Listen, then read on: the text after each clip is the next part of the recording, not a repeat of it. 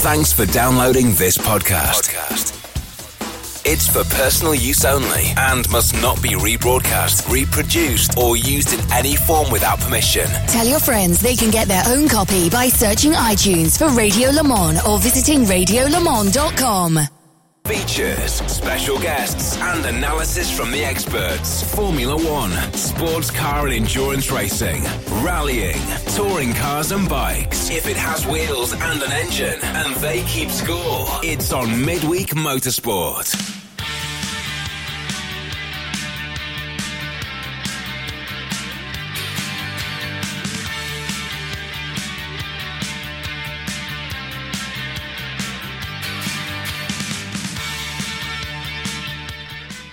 Hello everybody, it's just after 8 o'clock. What a beautiful evening it is. The sun's shining out in the meadow, the rabbits are out there. It's absolutely gorgeous. Just after 8 o'clock Wednesday night. Massive evening for my football club, who are playing down at the Emirates at the moment. 16 minutes and 5 seconds have been played of that. And if you're trying to stay away from it, I'm not going to tell you, but that it is 16-12 now, just to let you know that we are really live. It is John Hindhaugh with Midweek Motorsport. Nick Damon is otherwise engaged tonight. It's Series 10, Episode 21, a significant number. But we do still have Nick, don't we? We're going to try and get him. Oh, good, because I think without him that could be difficult, because we've got Formula 1 news to talk about and MotoGP news to talk about. I'll let him explain if we can get hold of him later what he's doing tonight, but it's another significant number, not 21 but 18. Work that one out yourself, dear listener. Thank you for your apologies for absence, which have that's a sort of a thing that we started a wee while ago that's taken on a life of its own now, and if you don't follow at Specutainment or at Radio Le Mans, then you're missing out, so do it. There's been some very good ones this evening. So we are live. Sorry, I'm trying to do too many things at once this evening. Yes, right, okay. I'll try and do apologies for accents. At 5 a.m. in Sydney, 19 days. Nothing like waking up to the dulcet tones. That's not an apology for actions. That's Sharon from Australia. Stressed out at work, says Moni Elysium. Happy to hear. My computer's fixed just in time, says Jesse. Despite slipping on an unflagged patch of oil, says Nick Parker, I will be in attendance. Very good. Definitely going to be busy, so no MWN tonight because the real Torah duty, says Adrian Michael Rees. Oh yes, more on that later on. Apology for absence, busy signing my new 3-year deal with Roscoe, says Ryan West. Apologies, I'm trying to work out, says Mark Thorne, how many hours it will take to earn £100 million for driving a Ford Focus. And more. Matthew Hindman, I've been taken to a JD Weatherspoon. That's not an excuse, Matthew. That's terrible. They have Wi-Fi in those pubs. You can listen. Yes, that's true. Fair enough. Alexander Orkin is fiddling in front of an audience tonight, presumably with some kind of musical instrument. Otherwise, we may be talking to him in one of Her Majesty's prisons as well. And hello, everybody else who is listening tonight. I have a note from my mum, says Ruptured Duck. Hello, Mark. Good to know that you are in there. And on a packed programme tonight, then, Tim, we have what?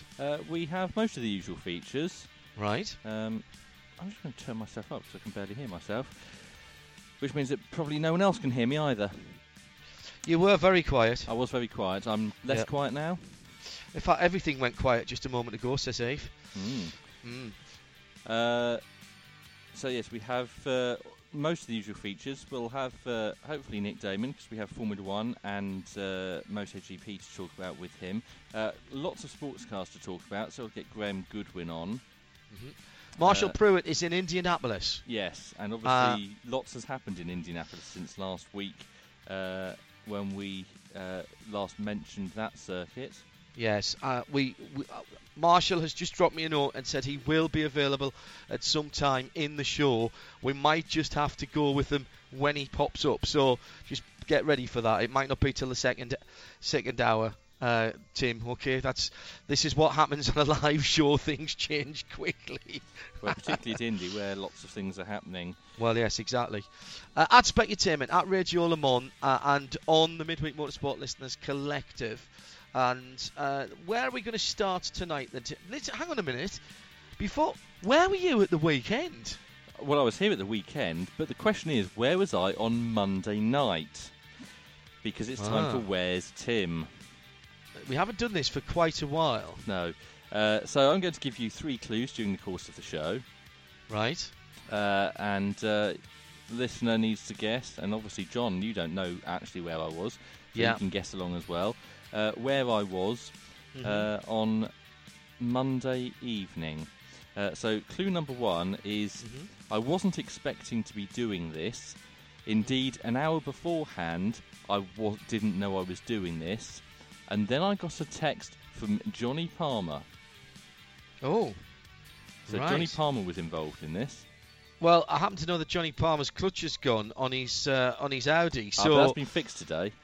Well, so is that what you were doing? Were you fixing his Audi? His clutch? No, I wasn't fixing his clutch. At Specutainment or at Radio Le Mans if you want to add your guesses to that. Right, okay. Okay. Fire in that. It is now 8 minutes past 8. Let's crack on. It was a busy weekend for the Radio Show Limited team. Spread, if not to the 4 wins. Did you not hear that jingle, John? Which one? The one that I just played. No. Oh. Sorry. I'll play it again, shall I?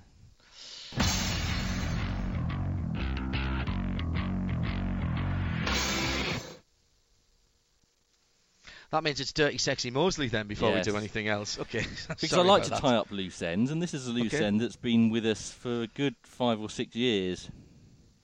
Right. Max Mosley has finally ended his legal dispute with Google. The case centred on the search engine's inclusion of images of the ex-Formula 1 president participating in an S&M sex party in its search results.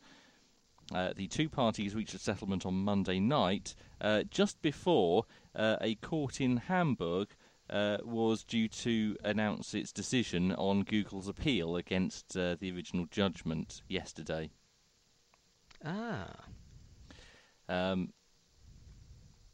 So basically, on Monday, according to Max Mosley's German lawyer Tanja Irion, the dispute has been resolved to the parties' mutual satisfaction. The terms of the agreement are confidential. I'm satisfied and I don't want to jeopardise it. So this is a court case which has been through courts in France, Germany and the UK.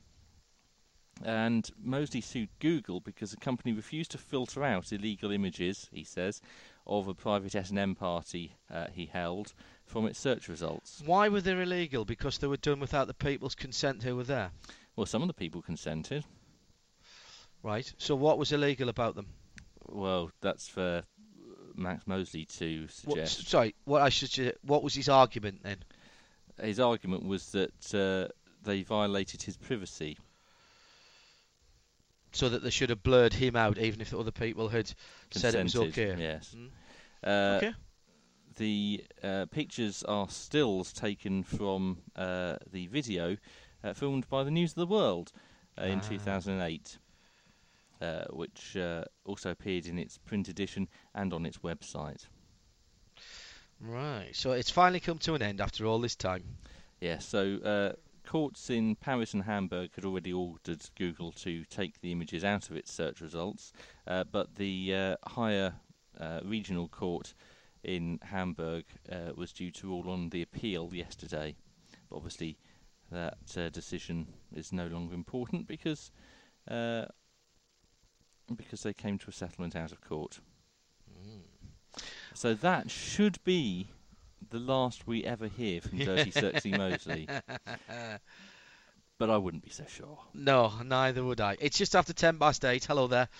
If you're listening for the first time, perhaps, I know that we get new listeners every week, people who perhaps have dropped into one of our live broadcasts, and it was very kind of Johnny and Bruce to mention the show at the end of the Imola broadcast. We didn't get a chance to do post-race tech from the Nürburgring earlier on, so we'll do sort of a bit of matters arising, if not necessarily post-race tech, in this show tonight, which I think is the perfect excuse for me to say good evening to Graham Goodwin, editor of dailysportscar.com, is it not, Tim?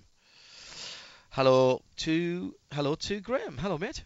Good evening, Tim. Good evening, John. Good evening, everybody. Joining us from the salubrious and fantastically luxurious surroundings of Supreme Headquarters Endurance Directive, SHED, of course.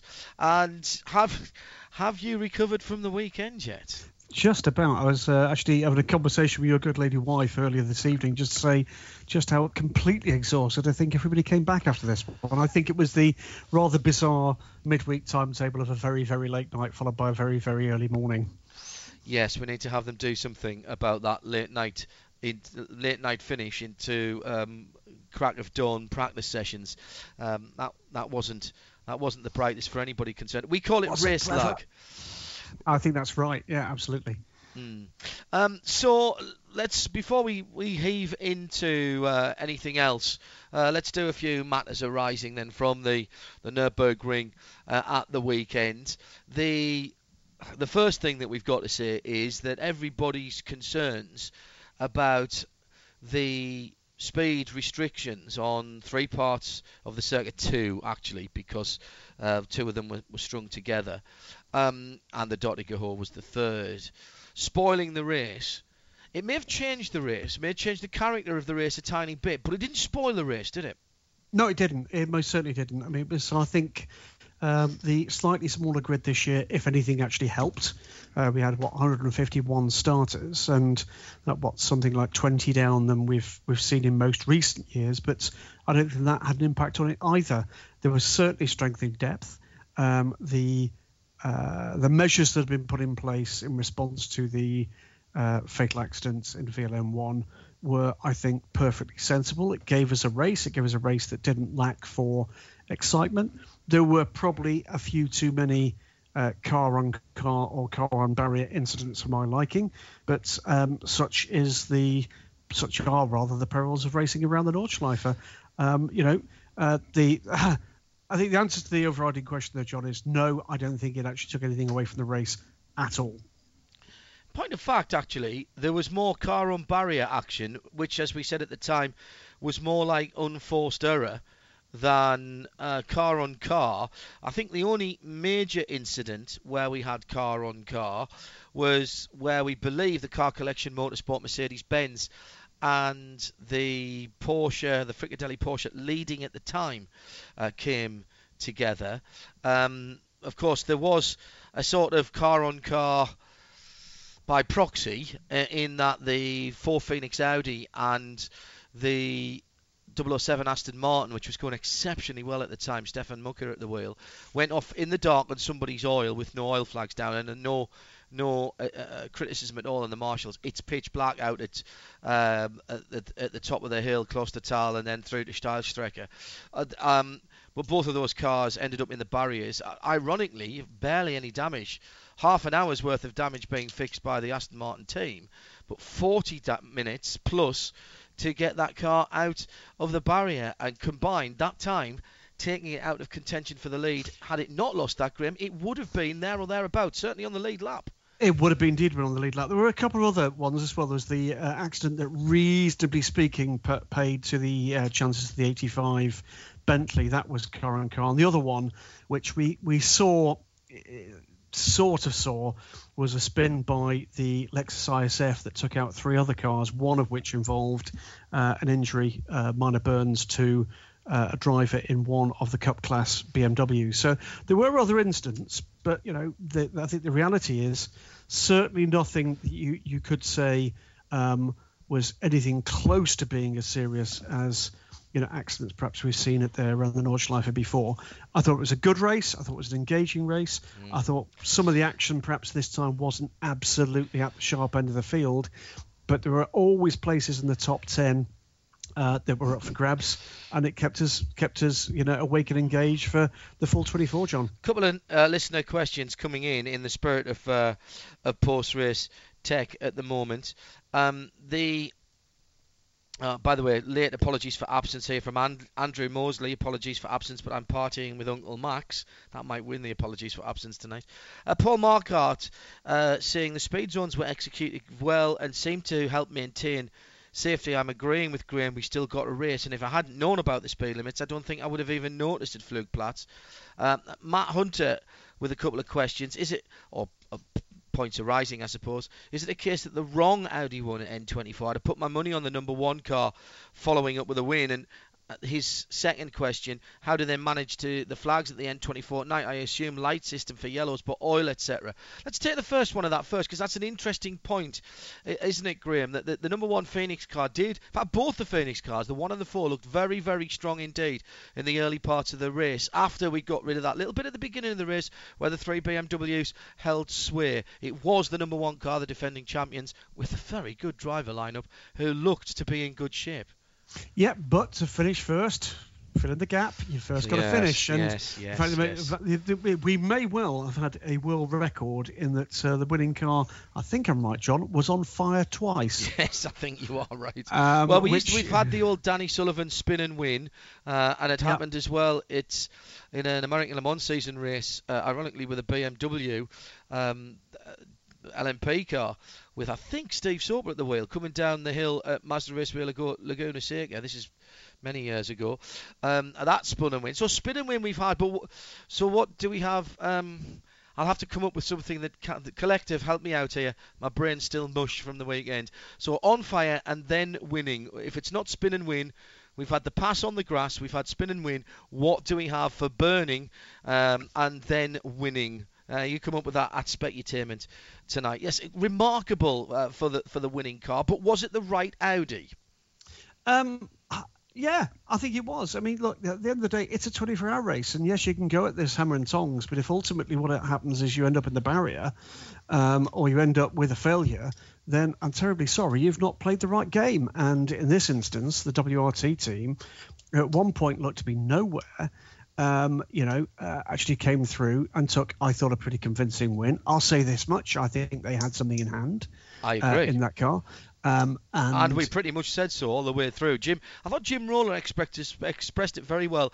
It was like they were marking, once they get ahead, it was like they were marking the BMW, doing enough to keep themselves ahead. They weren't going as fast as they could have and had been going, but they were doing enough to maintain the gap. And what I saw, Graham, was every time that the Mark VDS BMW, by then the main challenger in the second half of the race, was increasing its pace, the Audi could increase the pace almost at will, notwithstanding traffic, notwithstanding yellow flag zones, notwithstanding even weather, with one major exception when they lost 2.5 minutes in a slow zone on the rest of the field because they hit it first, and then it was cleared up by the time some of the field came through, at least part of it was. They seemed to always be able to find extra pace that the others, frankly, just didn't have. Well, yeah, I think that's right. And there was an interesting quote earlier in the weekend from René Rast that basically rather implied there was something more in the can for them. And I think this does raise a question about next year's race, John. I'll say this much. Look, I want to see race cars running fast and hard. I think I said on air at the weekend, I remain slightly concerned about the pace of development in GT3 and just how much quicker these cars are. Reliable Well, let's estimates. make the point, Graham. We beat last year's race lap record by a full second in cars that are speed limited around on the fastest part of the circuit and two pretty quick parts of the circuit. I mean, the lap record, the best lap of the race, I think I'm right in saying, was just below 8:20, correct? And the qualifying, it was an 8:17. Now, people I know to be knowledgeable about this circuit... It was an 18.8 against a 19.8 from last year, or a 17.8 against an 18.8 from last year. The race lap record went by a full second, and it was either a 17.8 to last year's 18.8 or an 18.8 to last year's 19.8. But it was getting close to qualifying pace, so I think you're probably right, yeah. But in terms of the potential qualifying pace, had we not had the speed limited zones in place, I'm being told that it was somewhere around an 8:05 or an 8:06 in the race. In qualifying. Right, yes. In qualifying against the 8:10 that we thought was otherworldly last year by Kevin Estre. Now, I think at this point you've got to say that that's already slightly of concern, bearing in mind the nature of the track. You then add into that for next year's race, as we said, I think more than once on the broadcast at the weekend, John, that the Audi will be the oldest German factory-backed car there, because AMG will be there with their new MG GT. We'll have the new Porsche 911 GT3R, which, by the way, I believe has not yet tested with its new engine. Oh my goodness. I think the testing that we've seen so far with that car has not been with the direct injection 6. And we'll also have the new BMW M6 GT3. Right. So if ever there were a race that matters to the German factories to win, it's going to be next year's Nürburgring 24 Hours, because that's their shop window. That's the point at which you truly will see how fast these things are capable of going. All right, before I ask you about flags and lights in the dark, Alan Prosser has come up burning while earning, which I quite like. Shea Adam, I know she's one of our own, so she can't take the prize, but she's in the leader in the clubhouse at the moment. I like Flame Then Tamed, A Fire Then Finishes Higher, but I very like Charred Then Starred. That is very good. I like that one. Charred Then Starred. None of these, John, are as good as the one from the 1996 Argentinian Grand Prix, or was it? Which was Grand Prix? Dinner's in the oven. Yes, no, that was very good. I'm not sure who it was in any of the cars who was getting flame grilled at the time. And serious, talk about flags in a minute. Serious, we're making a joke about that because nobody got hurt. There was no serious repercussions. But Graham, all joking aside, and keep those coming in, by the way, because I like them, at Specutainment or at Radio Le Mans. We've had Spin and Win, the pass on the grass, to be in flames, then win a race. Charred, then starred, says Shea Adam, and I like that one at the moment. There is a serious, could have been serious repercussions for those incidents, none of which were really disastrous at the time. It was in most cases, Graham, it was probably a bit of vapour or a bit of spilled fuel that went awry. They looked far more spectacular than it really is, as is ever the case. But that was worrying. Not one, not two, but three separate incidents that we saw. One of which was quite serious, with the whole roof ablaze on a car. And indeed, a mechanic at the Mark VDS team injured as a result of that. Exactly true. I think certainly the race organisers will want to take a look at those incidents. In particular, I guess the question here is, it was, one car twice, but two leading teams. So you would expect, wouldn't you, the top professional teams, okay, they're trying to rush their way through a pit stop, but you would expect them to be the more professional of the teams in that pit lane. So I think there would be questions asked about how that happened and to look at what needs to be done to prevent it from happening again. Fire in any pit lane is a worry. Fire in that pit lane is plain terrifying. A flame then fame from Nick Parker and Matt Hunter getting in almost at exactly the same time.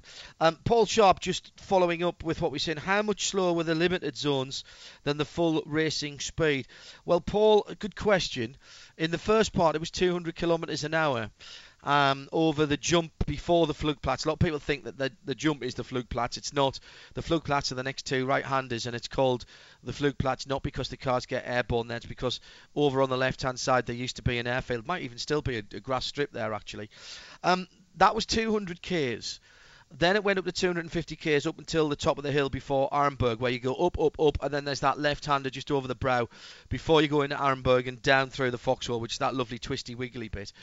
That was a 250k limit, and then on the long Dottiger Ho, coming pretty much about 100 metres out of Gallenkopf after the gallows head turn, the double apex right-hander, it was 250 all the way down till just before the Tiergarten, which is the little chicane right at the end, so all the way through under the Bilstein Bridge and the left-hander. Now, I wasn't sure how much difference that would make, if I'm honest. But on the onboards, you could clearly hear, could you not, Graham, that those guys were on the speed limit. They're pretty much right at that line for all of those areas and did not accelerate any further. Now, that might not seem like it's killing a lot of speed, and momentum. But down the Dottinger it was really noticeable how much longer it took them to get down there, getting on for a minute, when it used to be probably... There's 57, 58 seconds that last run down, when it used to be, I think, from the split times last year, there was almost about 4 seconds right there. Yeah, I think certainly, depending on who you believe, the difference is between 8 and 12 seconds for the lap, I think is what it comes down to. And I would tend to agree with that, certainly for the quicker cars. And you're right, John. I mean, they were hitting that limiter a lot quicker than I thought they possibly could have done. There were some pretty clever ways around some of the other issues, of course. Some part of the issues for some of the teams is they don't necessarily have a variable speed limiter, so you've got to find some other way of doing it. Yeah. And the other thing was, and Andrew's asked this, were they running lower ratio boxes giving better acceleration? We were discussing this, were we not? It's GT3, so you're not allowed to. I don't think they can. I think it's a fixed homologation. But I mean, the one that I must admit appealed to me was Melrose in one of the more production-based Aston Martins, who found out that he put it in top gear, the thing wouldn't do more than 198 kilometres an hour anyway, and that was near enough. So that works for me. I don't think it took away from very much. The one bit that I missed was the traditional drag race down the Dottinger. Yeah, I agree. And as a purist, I did miss that. But you know what? If that's the price of having that race continue, and if that's the price of keeping the people by the fences, safe and sound, I'm more than prepared to pay that price. Roasted then toasted, Neil Wooding. Oh, that's good.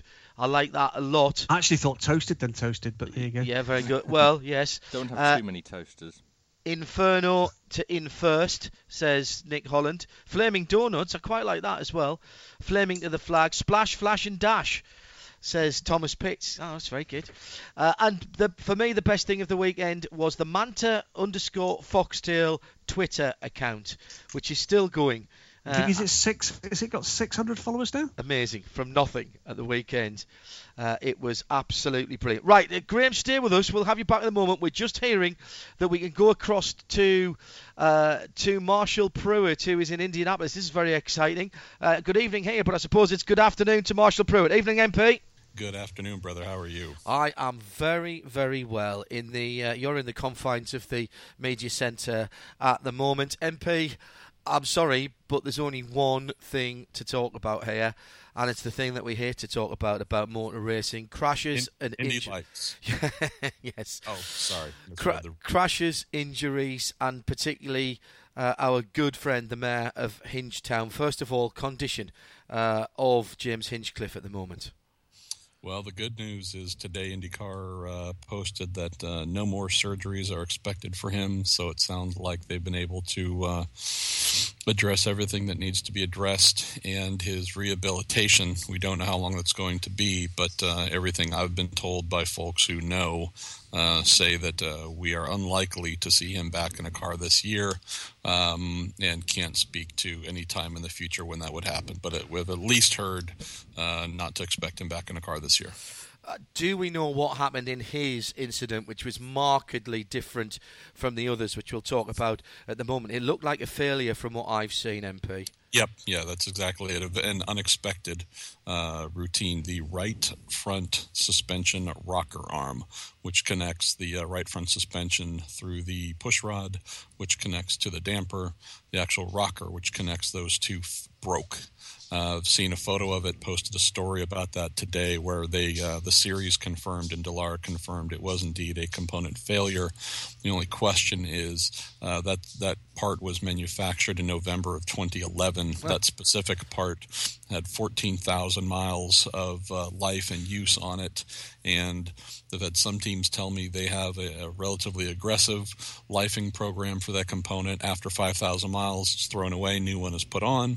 And I've also had a few teams tell me that they don't. That part has never been a problem, never has yet to be prone to failure. So there are other teams who, frankly, are now looking at having to move up and create an exit plan at a much more aggressive mileage number. So you could point and say, well, the team was negligent and they should have replaced it sooner. But the fact is, I spoke with a couple of teams, one big and one small, that said it could have happened to us because we've been in the same mindset with that part.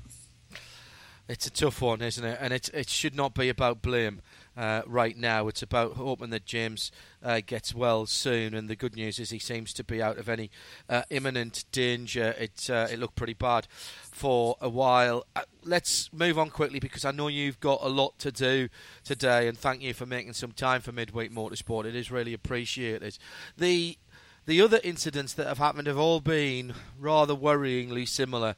Cars getting out of shape for whatever reason, tagging the wall, but as soon as they go backwards, lifting off the ground. We all know what a wing does. In one direction it'll create downforce, clearly in the other it creates lift, but nobody was expecting to see this, Marshall, and I can imagine some very furrowed brows. Thankfully no major injuries, but it is a major worry at the moment. It is. And it's not just a worry, but one that, if we're to be really honest, one of the pieces I've been noodling on for far too long now and keep having to push back is titled Information Underload, because that's frankly what we've been in the midst of all month long since Elio flew. Then we had Joseph. Then we had Ed Carpenter. Now granted, there are some threads you can weave that connect. The one primary one, which every expert on the internet has done, is all three were Chevys using the Chevy Aero kit. Of the three, only Elio's was a true aerodynamic takeoff, meaning the car turned around. There was a slight crash involved, but he barely glanced off the wall. There was very little speed scrubbed. He basically came into the corner at 230, spun, had the majority of that speed maintained, was backwards, and all that airspeed plus the pressure buildup at the back of the car created the backwards-based flip. With Joseph's car, the left rear tire was punctured, and as I was told, normal pressure for the left rear is something in the 35-pound range or so. He went into turn one with that left rear at 18 pounds, approximately half inflated, and that's what caused him to spin. So again, part of the discussion, if not the entire discussion, we need to divine the differences between body kits and just the cars are magically flying and there are flaws versus a bit of reality. Elio's car took off. That was aerodynamic flight purely. With Joseph, that was a cut tire that caused him to spin. So it wasn't aerodynamic instability that caused the spin. That was a tire problem. When he did get backwards, he did start to climb up the wall a bit. And so that's a differentiator from Elio's. Elio's was a flat spin per se and took off essentially almost flat from the ground. With Joseph, he spun backwards, hit backwards, and the back of the car started to climb up the barrier, exposed the floor, and that's when it took off. With Ed Carpenter, he had very much the same thing, but took off even more. Spin, backwards, hit the wall, climbed up even higher, and took off even more. There's a lot of theories as to why, Hindy, as to why these flights are taking place. A reminder for everyone, go and Google, I believe it's Jim Crawford. Yeah. I might have been 82 at Indy. I'm probably off of my year, but you want to talk about aerodynamic flight on a car with tunnels like this. It's been going on for decades, since underbody and underwing aerodynamics came into open-wheel motorsport. But with this, are there definitely some things about the aero kit that could be making it easier? Yeah, I'd think you'd be an idiot to say there's certainly some of the changes for 2015 have made it easier for these cars to fly, but it's absolutely baseless to say that the aero kits themselves are causing the cars to fly. Backwards ground effects cars have been flying for decades. That's the thread. Do we think there's some things on the Chevy Aero kit that could possibly be helping that? Yes. We also saw our friend James Hinchcliffe smash the entire right side of the car to the point where there was no floor left, Hindy. And he got turned around and the car lifted up, kind of like a sail, flipped up, and then came back down there too. So, and that's essentially with very little of the aero kit left, you could say. I mean, if you look at that car, the condition it was in when it lifted up, there were very few aerodynamic pieces left on it other than the floor. So I'm not trying to beat the point to death here, but you know me, as an engineer, if I could pick out the things where you go, aha, here are 2 or 3 things that connect them all and we have a conclusive answer, I'd say it. There is not one at this point, and anyone saying that they know this part did it or that part did it is talking out of a certain orifice that isn't their mouth. Yeah, I understand. What can be done, if anything? That's the $54 million question. Is there anything that can be done? Are there any measures that are likely to be taken, Marshall, that might change the way the race looks at the weekend?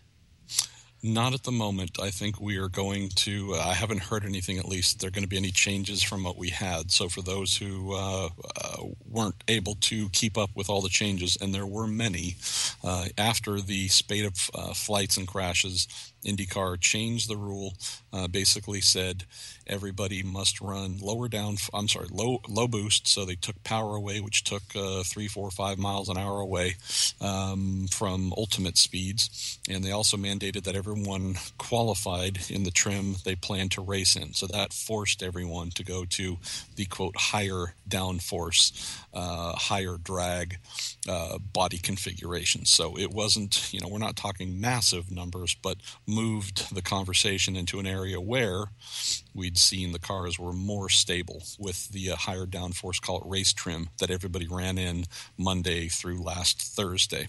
And let me just add one other thing, and this is, an interesting point.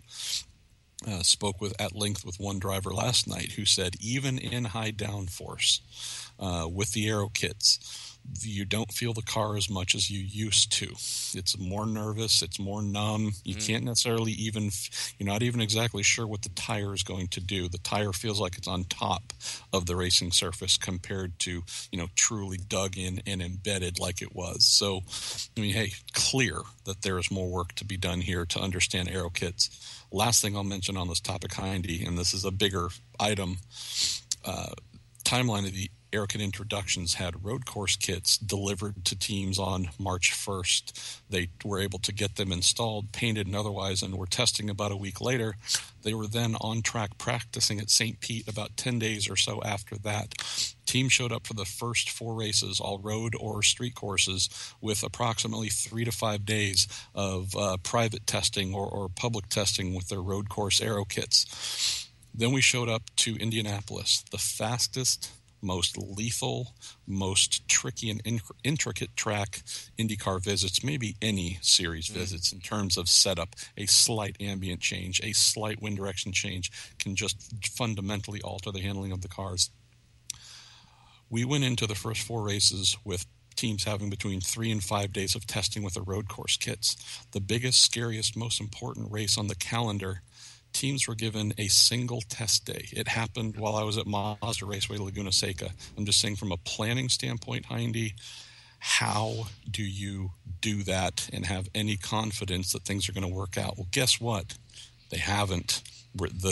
Everyone in that paddock is getting bit by the planning and timeline laid out by the series, where everyone knows lots about the road course and street course stuff, but the big place where it matters most, massive information void. Mate, I know you've got lots to do. It's going to be a very, very busy weekend. All the best to you, and wish all of our friends out there the very best for an exciting, entertaining, but most of all, top of the list, a safe Indy 500 this weekend, mate. Cheers. Amen, brother.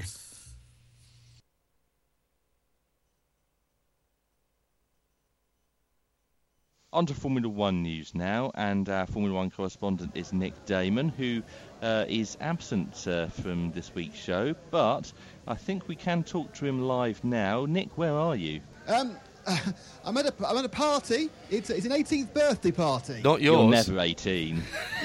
No, but I'm reliving somebody else's youth. You were 18 once, of course, presumably. Yeah, different century. Yeah. 1970s, wasn't it? Whose birthday party are you at? I'm at the birthday party of Ash. Ah, okay. Well, that's all right. Well, thank you for taking the time out. It's actually somewhat appropriate, Tim, is it not, that he's a birthday? Well, first of all, it's appropriate that that it's birthday, and we'll come on to that in a moment, but also appropriate that we asked Where's Nick, because that reminds me that we need to deliver clue number 2 for this week's Where's Tim. Right, which Obviously, clue 1 at the top of the show. No one has got it from that. So here comes clue number 2. Mm-hmm. Despite the name, there was no social media activity. Despite the name, there was no social media activity. Sounds like the discourse started where Nick is.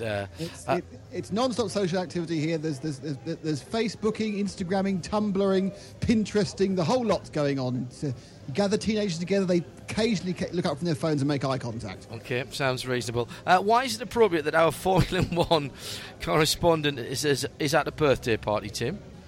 Because last weekend was Formula 1's birthday. And how old was the grand old dame? 65. Ah, so bus pass time then, and retirement. Time to retire? Maybe it's time to retire Formula 1. Well, actually, thinking about it, Bernie's not going to like the modern buses because they're hybrids. It's very good. They don't make the same noise as those Route Masters used to, do they? He misses the enormous, frightening of air brakes, doesn't he? And presumably the conductor standing on the back step as well. That'll be CVC partners taking all the money. You've gone very quiet all of a sudden. Moving on. Formula 1 this weekend will be at Monaco. Yes. Monaco. Greatest race of the year. Well, no.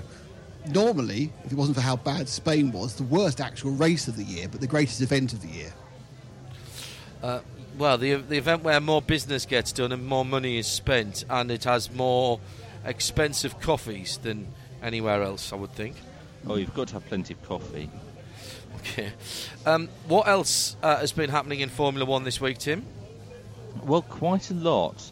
And first of all, retirement for Formula 1 would not be a good idea for the people of Malta. Really? Yes. La Malte du Pois. Because the Maltese Parliamentary Secretariat for Research, Innovation, Youth and Sport... Right. Does that really exist? Yes. Oh my goodness me. Is Are you still there, Nick? We lost you there for a minute. Yes, I'm here. Okay. It's intending to build a Formula 1 circuit. It is not. Yes, it is. The Valletta Grand Prix. If you've seen this month's Race Car Engineering magazine, and if you haven't, why not? 'Cause it's been out for 3 weeks. Let me tell you right now. Because Sam Collins, still after 6 years, has not sorted out my subscription. Yes. And he's reneged on the bet that gave me mine as well. Man, it's untrustworthy. Really. Okay, I'll buy this for $1. When are we expecting to see this? So if you've seen Race Car Engineering magazine, you'll have seen an advertisement in it which calls for expressions of interest for people to build and run a Category 1 circuit in Malta. How on earth can Malta afford the rights and everything for that? Well, obviously, Malta does not want to host a Formula 1 World Championship Grand Prix. It wants to host some winter testing. Really? There's only 8 days of that a year. Well, not just for Formula 1. Oh, right, okay. Obviously, Formula 1 teams are very keen on testing in the winter. Can I point out a flaw in Malta's plan? Yes. It's an island in the middle of basically nowhere, whereas all the Spanish circuits are connected by what's called land and with, roads. The vast majority of Europe, and the only bit they're not connected with, there's a really lovely tunnel you can go through. Yes. Okay. Barcelona, if you remember the last 2 years, has had a few problems with low temperatures. Yes. And go further south. Jerez is further south, and that has a problem with its track surface. What about Portimao? That's in Portugal and Spain. Is that still a T1 circuit? Was it not downgraded? Only because they didn't have any testing and therefore didn't need to pay the money. It's a T2, level Grade 2 circuit, which could be made a Grade 1T with the payment of some money to the FIA. Monte Blanco was built as a Formula 1 test circuit. That's in Spain as well.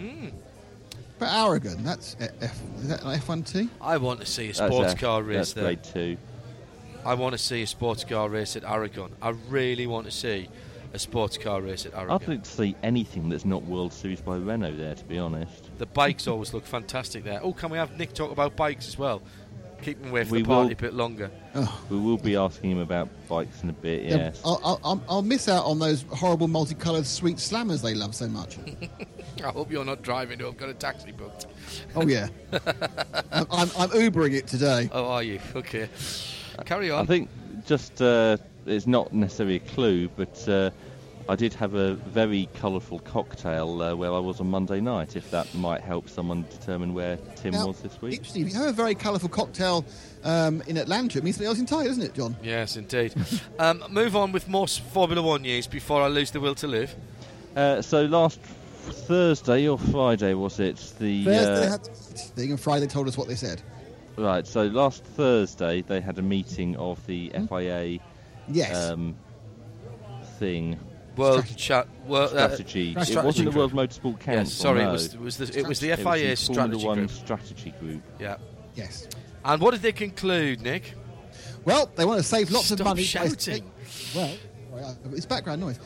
Well, they want to save a lot of money by spending more money. Oh, hang on, let's forget about the saving money. How does spending more money save money, Nick? It doesn't, but that's the problem. To be more positive, the ideas they come up for next year, which is, as we mentioned about 4 or 5 weeks ago, was suggested by Bob Fernley from Force India, where to give it a bit of variance out there, they have suggested, picked up his proposal in that at every race that the teams can choose any 2 of the 4 Pirelli tyres, super soft, medium and hard. So you may find that when are you going to have to make that decision, Nick? Apparently 2 weeks before each race. All right, and then once you've done it, you're stuck with them. You're stuck with it.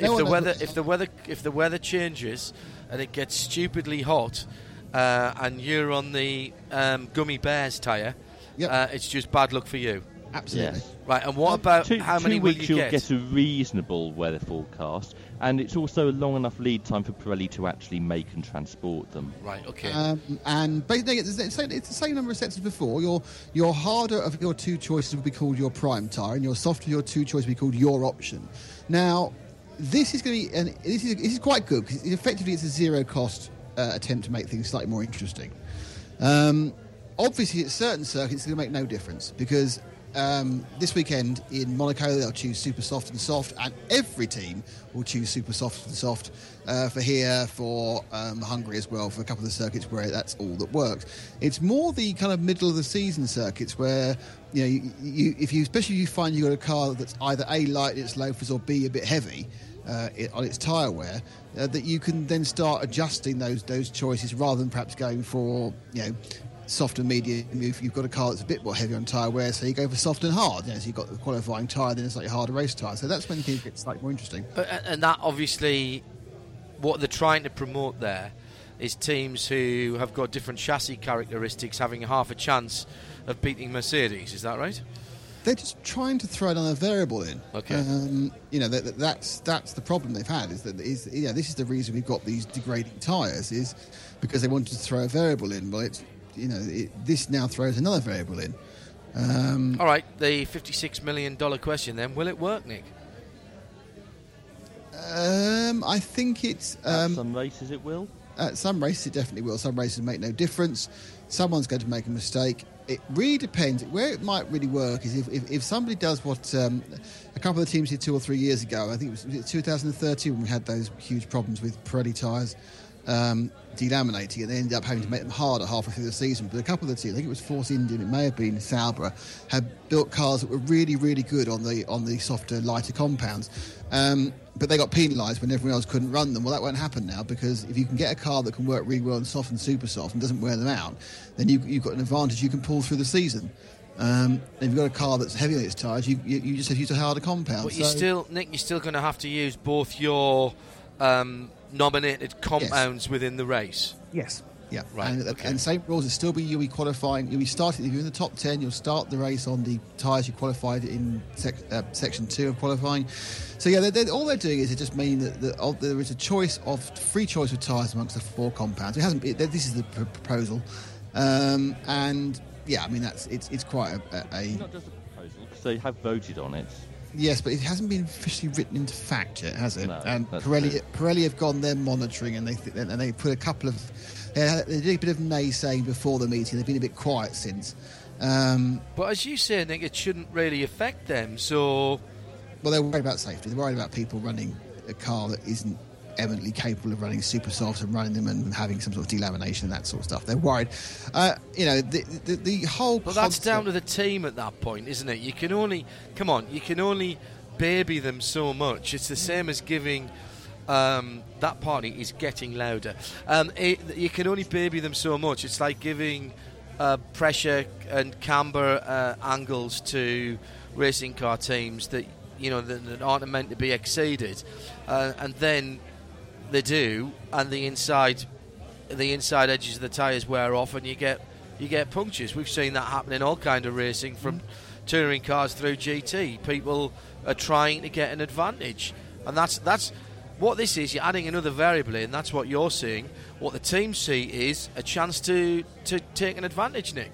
Yeah, I mean, if you can get a car that can run a compound softer than everyone else and keep the tyres together, you're looking at probably half a second a lap. All right. And as everyone's decided the cars are too slow, and the easiest way of actually making them go faster would be build decent tyres.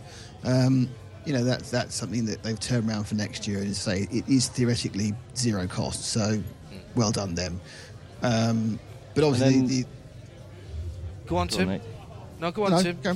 Okay, and then for 2017, they want to be noisy and aggressive. What, and tyres? Noisy, no, aggressive, and on fire. Why on fire? Well, they brought back refuelling, which they found. And is that definitely in now?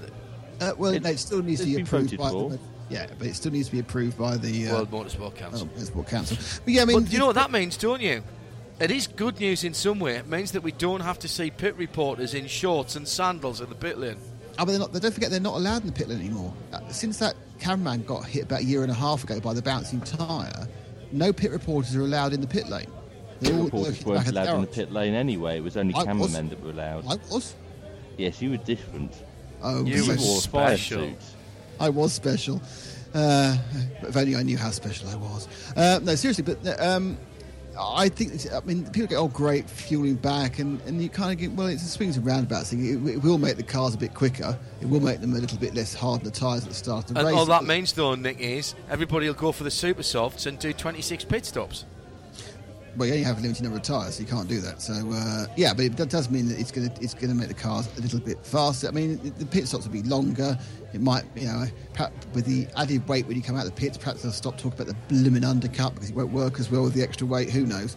I think it's a bit of a retrograde step, and it is obviously, as people pointed out, within 3 seconds of these regulations being printed, not really going to save any money when you have to ship very heavy fuel rigs around and provide 3 or 4 people to man them in every event.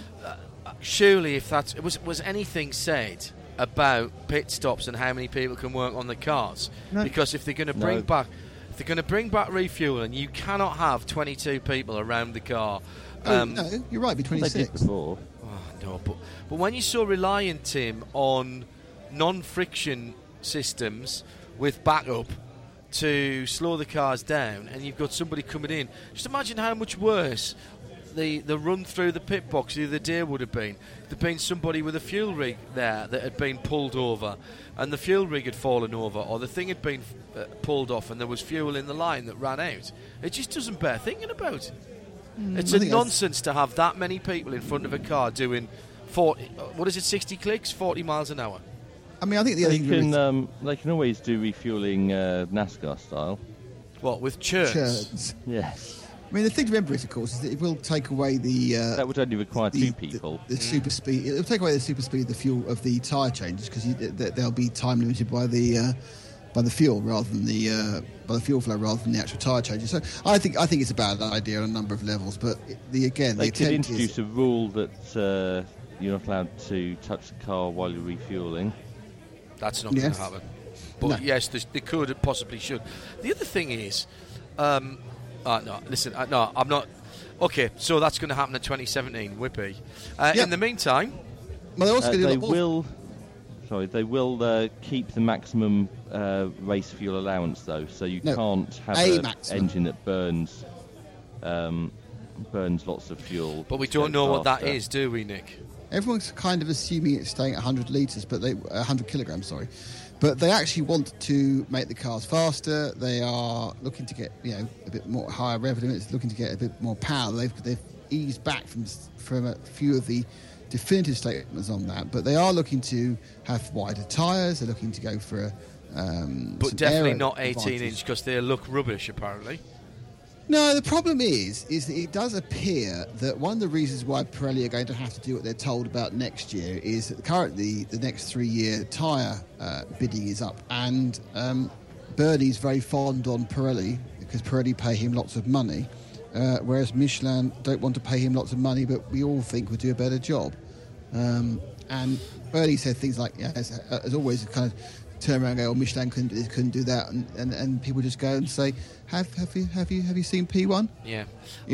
Whilst then it appears to this Formula One fan, and truly I am, that the deck chairs are being rearranged on the Titanic, have they actually, in this working group, addressed any of the issues regarding the ridiculous amount of front aero that means cars can't follow each other? The fact that you need to have pass flaps to make any kind of overtaking manoeuvres other than at Barcelona, where actually you don't need them and they would have been better without them. Has anybody actually grasped the nettle, Nick, and put any of these, that if you'd asked any Formula One fan anywhere, I'm sure bring back refuelling was not at the top of their list and other things were? No, but what they have said is they're going to make the cars 5 to 6 seconds a lap faster, and this will be achieved by aerodynamic rules evolution, which obviously can include a standard front wing, or a front wing that's the full width, and therefore, or a rebalancing from wings to underbody. Not say it's going to happen, but it could do.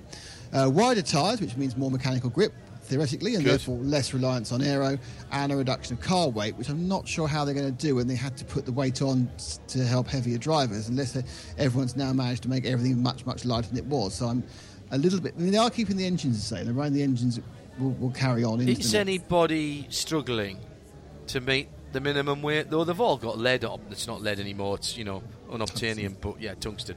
Is anybody struggling to meet the weight? I think they're getting close. Some of the heavier drivers have still got issues with, I think no one's overweight anymore. I mean, historically, obviously, Sauber were horribly overweight last year. I think everyone's on the weight limit, but obviously what they want to do is they'll then start putting as much ballast low down as possible. But yeah, I mean, I think trimming some weight off the cars would be a great idea. I mean, the problem is, John, and the basic fact of the issue is that what has happened within F1 has been that people have said there's a problem. They've tried to fix a problem, and then there's another problem. They try and fix that problem. And there's another problem. They try and fix that problem. And they never actually go back to fundamentals and go, what was wrong in the first place? You're absolutely right. We have a current issue where the revisions to the aerodynamics this year to take the wing away from being full width to effectively only covering half the front tyre has given huge issues, much bigger issues with following cars in front. It wasn't great last year, but it was nothing like as bad.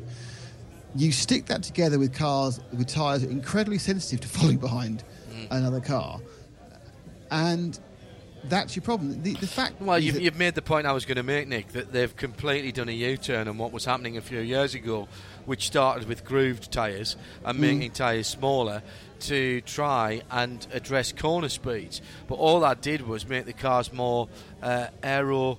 Oh, there's deer out in the woods. Make the cars more aero-dependent and basically allow Adrian Newey to write his own salary check. What we've done that, and at the time, what did everybody say? Everybody said, well, all you're going to do there is make the cars more aero-dependent, and somebody like Adrian Newey will come along and be able to write his own salary check. So we've done, in the space of 8-9 years, we've done a complete U-turn. Yeah, and I think I actually am a big fan of the current engine. It's a pity that Renault haven't been able to build a decent one, but I think that they have a higher level of relevance. All right, not quite at the levels of the LMP1, but it's still a much higher level level of relevance, and they never say it, but they are doing the Grand Prix distance on 40% less fuel than they were. It's, a good thing, and apparently some of the hybridisation that is being used may actually begin to get into road cars. So that's all good news. My feeling is that the two problems with F1. The problem with the rules is that the lunatics are in charge of the asylum, which is never a good idea. I mean, we're not... All right, I am not an engineer, but I can tell you how to solve the basic problems. Then independent engineers, I'm sure, can build a rule book which makes it happen. And the cars go 7 seconds faster because they're doing it with underbody air rather than open body. You can stick on a durable tyre that's quite hard and say you have to make 2 pit stops. If you want to put pit windows in, it doesn't really matter. You have to have pit stops. I'm not necessarily believing that either myself. You obviously need one. And obviously refuelling will bring that back with a more durable tyre possibly, or a more racy tyre, shall we say, rather than one you have to baby the whole time. And that is, that is not difficult to do that if you've not got the people who are racing making the rules, and therefore constantly looking for an angle themselves. They won't agree, therefore nothing gets done. The second real problem is, John, is nothing has been done within this to address the issues of the haves and have-nots. The bottom teams are getting nothing more than they were, with no indication they'll get anything more than they were. Some vague conversations apparently about customer teams, but that's not really what the question is. The question is about the fairer distribution of the money. The next question is about, should CVC be taking the cut they are, and that's the key element. You've got people who can't compete because financially got no money, and you've got cars which aren't as good as they could be because the people making the rules are the people driving the cars or racing the cars. It's Nick Damon, our Formula 1 correspondent, at an 18th birthday party. He's got about a minute and 20 seconds to nip to the bar and get the round in for the youngsters before we'll have him back in the second hour of tonight's programme. Midweek Motorsport, where we're only halfway. Some brilliant tweets coming in tonight for Spin and Win. Conflagrate to accumulate, says Declan Brennan at the race tail. Brilliant stuff. We've also had Amy Tyso with Bake It to Take It. Burn, Turn and Earn from Mike Smith. And by the way, talking about birthdays, it's Jamie Chadwick, Aston Martin GT4 driver's 17th birthday today. Coming up in the second hour, Graham Goodwin is back with us. We'll talk some more sports car news, and there's more of Nick Damon and that party. Plus, where's Tim? We still need to sort that one out as well. It's all still to come here on Midweek Motorsport, live on RadioLeMans.com.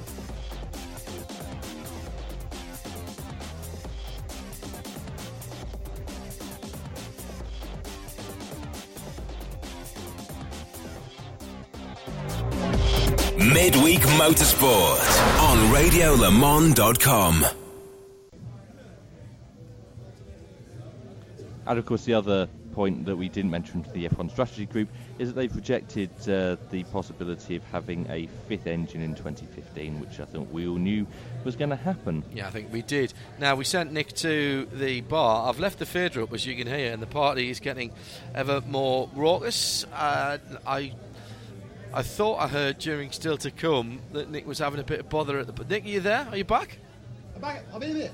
Yes, a large one. Yes, whiskey. Yeah, fine. Okay, yeah, right. Just bikes. Okay. Hi. Hi, John. Sorry, but yeah. Are you getting a bit of hassle for being away when you should be at the party? It's my car behind the bar. Ah, okay. Well, you want to keep an eye on that. See, this is the issue with technology nowadays, that you can really do the show from anywhere. Yes. Before we go to bikes, Tim's got a couple of... so this is not going to go down well.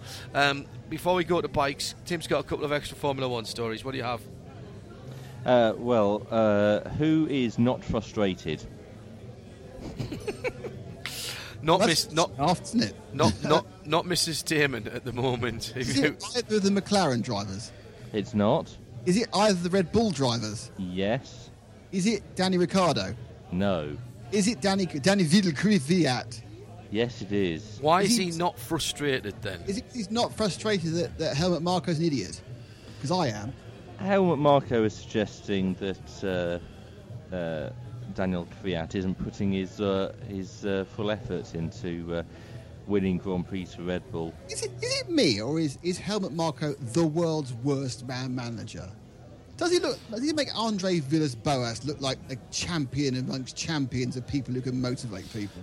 Or Sir Frank Williams, who is famously interesting in his application of man management skills and particularly at negotiation time. Do you want to hear exactly what Helmut Marko said, John? No. Have you got a clip, or are you just going to read it?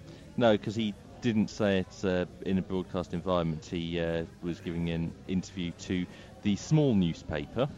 It's not Kleine Zeitung. Kleine Zeitung, very good. Yep. Come on, quickly. Our established guys need to look out. Paradoxically, the more experienced ones did the better job in Barcelona. Why is that paradoxical then?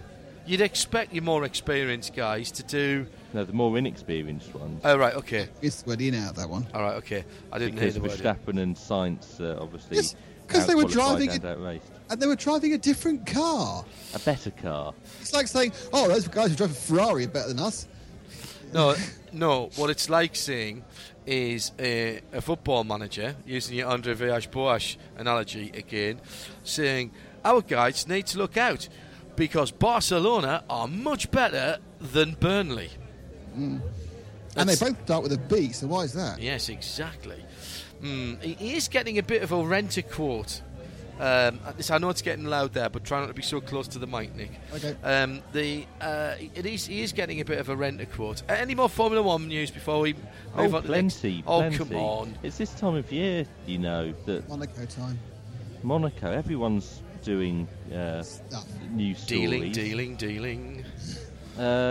Who doesn't regret being in Formula 1? Jenson Button. No. Honda. No. Fernando Alonso. No. Could be anyone, really. Gene Haas. He's not in yet. He's not in. He doesn't. That's like saying I don't regret being in the England cricket team. Do you not? No, well, actually, I do, in fairness. I think that. So Gene Haas doesn't regret being in Formula 1, despite the fact that he's not actually in Formula 1 yet. But he will be soon. Is Gene Haas now retired officially from American Rugby Union as well? Yeah. He put that press release out on Some Haas, time ago, Haas yeah. F1 on Haas F1 headed paper, I think. Okay, right. Okay, so he let's accept he's part of the Formula 1 paddock, which he's not quite yet. His wind tunnel time's very useful, apparently. Ah, That's very the record, useful. allegedly. what was that in response We did that to? last week. Tim, Yes. what's that in response to, though? It's all very well saying that, but No, I think it was just that he needed to send out another press release this week. Is it because he isn't getting any column centimetres in America at the moment because it's Indie Week? Probably. Nick Damon, nail hit squarely on heads, young man. Well done. Manor F1.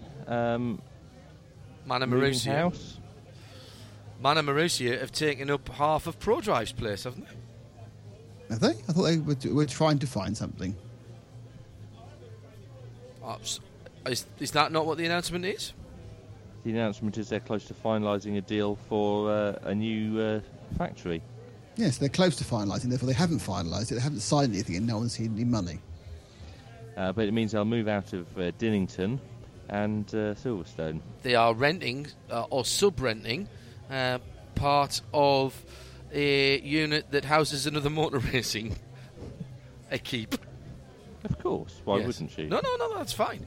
That's fine. I believe the Manor Formula 3 team, is the Manor Formula 3 team, did it move to Wales? Or was that a different Formula 3 team? You've got us on that one, Tim, honestly. Yeah, you win that one. Our level of interest has not been sparked there. Really, come on, we've done enough on this. Can we give us something? Do you want to talk about bikes? Give us something meaty, or move on to bikes. Bikes then. Okay. And of course it was MotoGP at Le Mans. It was, which I haven't seen yet, other than a couple of snippets on German news on Sunday night. But Yes. it was another win. Nick, for? Jorge Lorenzo, 2 out of 2. Is this a comeback? These are Jerez and Le Mans are two of his very good circuits. Yeah. But yes. But basically, he also said after that he's very good. He's very good at racing when there aren't any other bikes in front of him. So as long as he can get on pole and get away every single time, he has no issues with the rest of the championship. Did he really say that? Yeah. That's pretty honest of him. I think he has hit this honesty thing recently, hasn't he? He's kind of gone, yes. Look, I had a bad time. I'm on my way back. Lorenzo, with nobody in front, I can brake perfectly. Yeah, all right. Nothing to distract him, maybe. And he hasn't got. He can break his distances and go where everyone else. There we are. Yeah. But he did very well. He got away. He was a good battle in the early laps with the Ducatis of Dovizioso and e21, despite his dislocated shoulder. Rossi again qualified poorly. Made a reasonable start after fifth. Dispatched Marquez, who started on pole, got bumped and then cocked up. Rossi slowly got past the two Ducatis, but then Lorenzo had a bit in reserve and pulled away a comfortable 3-second lead. The really interesting thing was that Marquez had a terrible time. He slowly went backwards. He wasn't good at Le Mans last year, though, from memory, was he? Or was that because it was wet there last year? Yeah. Yes. That's just come back to me. How did Pedrosa do back after his arm pump? He was doing all right. I did manage to catch a bit of qualifying. And he seemed to be putting competitive times in, but what I didn't see was how he lasted through the race. Well, he crashed at the end of the first lap. Oh, right, okay. But he picked it back up again and went round. But I haven't actually seen any report. I think he completed the race about 17th or 18th. So no points. From the commentary, he was a sort of a second a lap off whilst he was doing that. But I've not seen anything actually about whether his arm was good or bad. I've got to say, I do like bike racing round the Bugatti circuit, which I nearly called the Ducati circuit there. Round the Bugatti circuit, it did seem to be a bit of a Ducati circuit early on, and it produced some decent racing. Had a good crowd there as well. Very good crowd. Yeah, I mean, it was a very good race again. I mean, it just died off in the last 5 or 6 laps when you realise that that Rossi wasn't going to get Lorenzo. Lorenzo, obviously, with these 2 wins, has managed to win back a bit of his, I suppose, was a reputation really after. I think confidence, mate. I think confidence is the word, because he was looking a little bit out of sorts. Yeah, and I think it's come at the right time. Obviously, Marquez is also suffering. I'm beginning to wonder whether he's suffering the last 3 or 4 races because he's not had a fit teammate to bounce off. Whether he had the test drive for a couple of races who isn't particularly good, and obviously Pedrosa's not going to be really helping at the moment. He's got too many health issues to worry about. Now, the question, and then I'm not saying necessarily here, it may be that perhaps the Honda engineers couldn't pick up information to work the bikes and work the tyres. And when you've only got one competitive bike, you only get one set of tyre information because. Good point. Are the Yamahas the bikes to have this year with Rossi and Lorenzo ahead of the field? Rossi's lead cut to 15 points. He and Lorenzo have got 2 wins apiece. Marc Marquez, the only one in the top 5 with a win, but he is 33 points behind. Dovizioso in 3rd position, 19 points back, and e21 at 41 points back. So is this because Marc Marquez just hasn't come out the blocks firing? Is the Honda not as good as we thought it was? Or this year is the Movistar Yamaha better than we expected? The massive advantage that the Marquez-Honda combination had last year isn't there, and most of that is because the Honda is a little bit... It has not gone forward as much as the others. And then the most obvious thing is, of course, that it was the only bike with a seamless box last year. Now that seamless box is on the Yamaha, and if anyone knows what that's not just the advantage it is within Formula One, where you actually gain from not losing anything during the gear change. If you think about it, John, the smoothness of power delivery in a bike, smoothing that out, how much of an advantage is that going to be when you're trying to power out corners? You get a much more settled machine going up and down the box.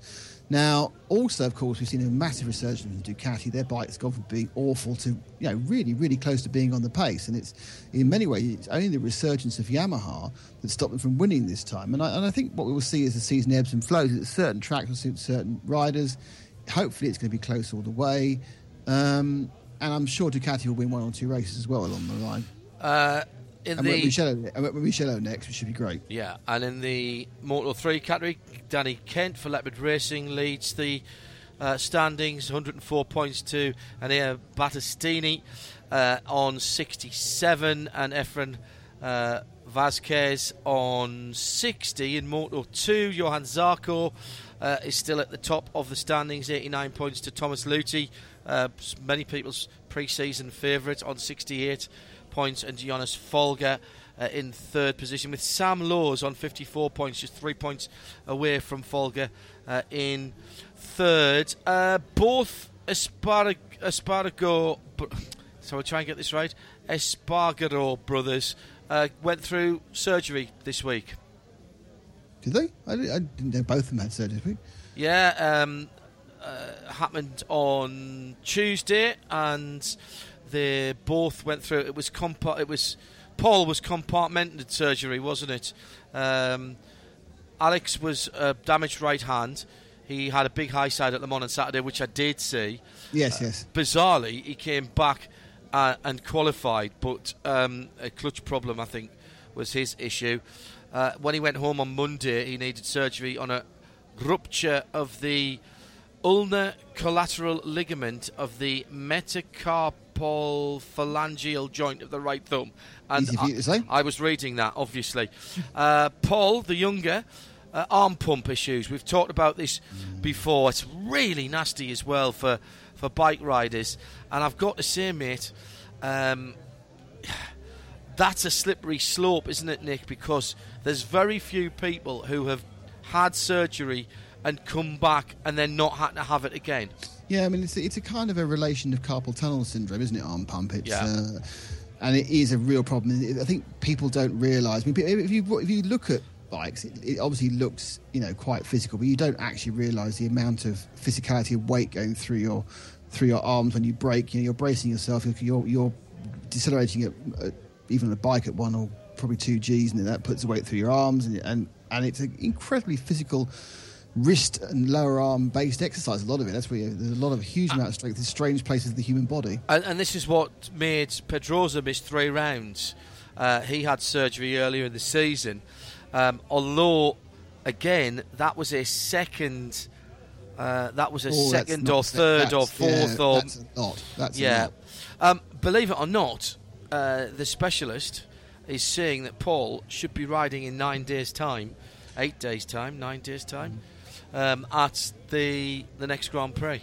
Yeah, I mean, it's an interesting thing. If you look at motorcycle riders, the fact is that the difference between the riders now and the riders 35 years ago. I mean, in Formula One, it's completely different. The drivers are completely different look to them. Their level of safety and the number of injuries they get is so thankfully so rare. The number of injuries the MotoGP riders has been reduced. But it's been reduced by 2 things, and that's actually the design of the circuits and the fantastic advance in the leathers. The fact is they're having as many nasty crashes as they had before.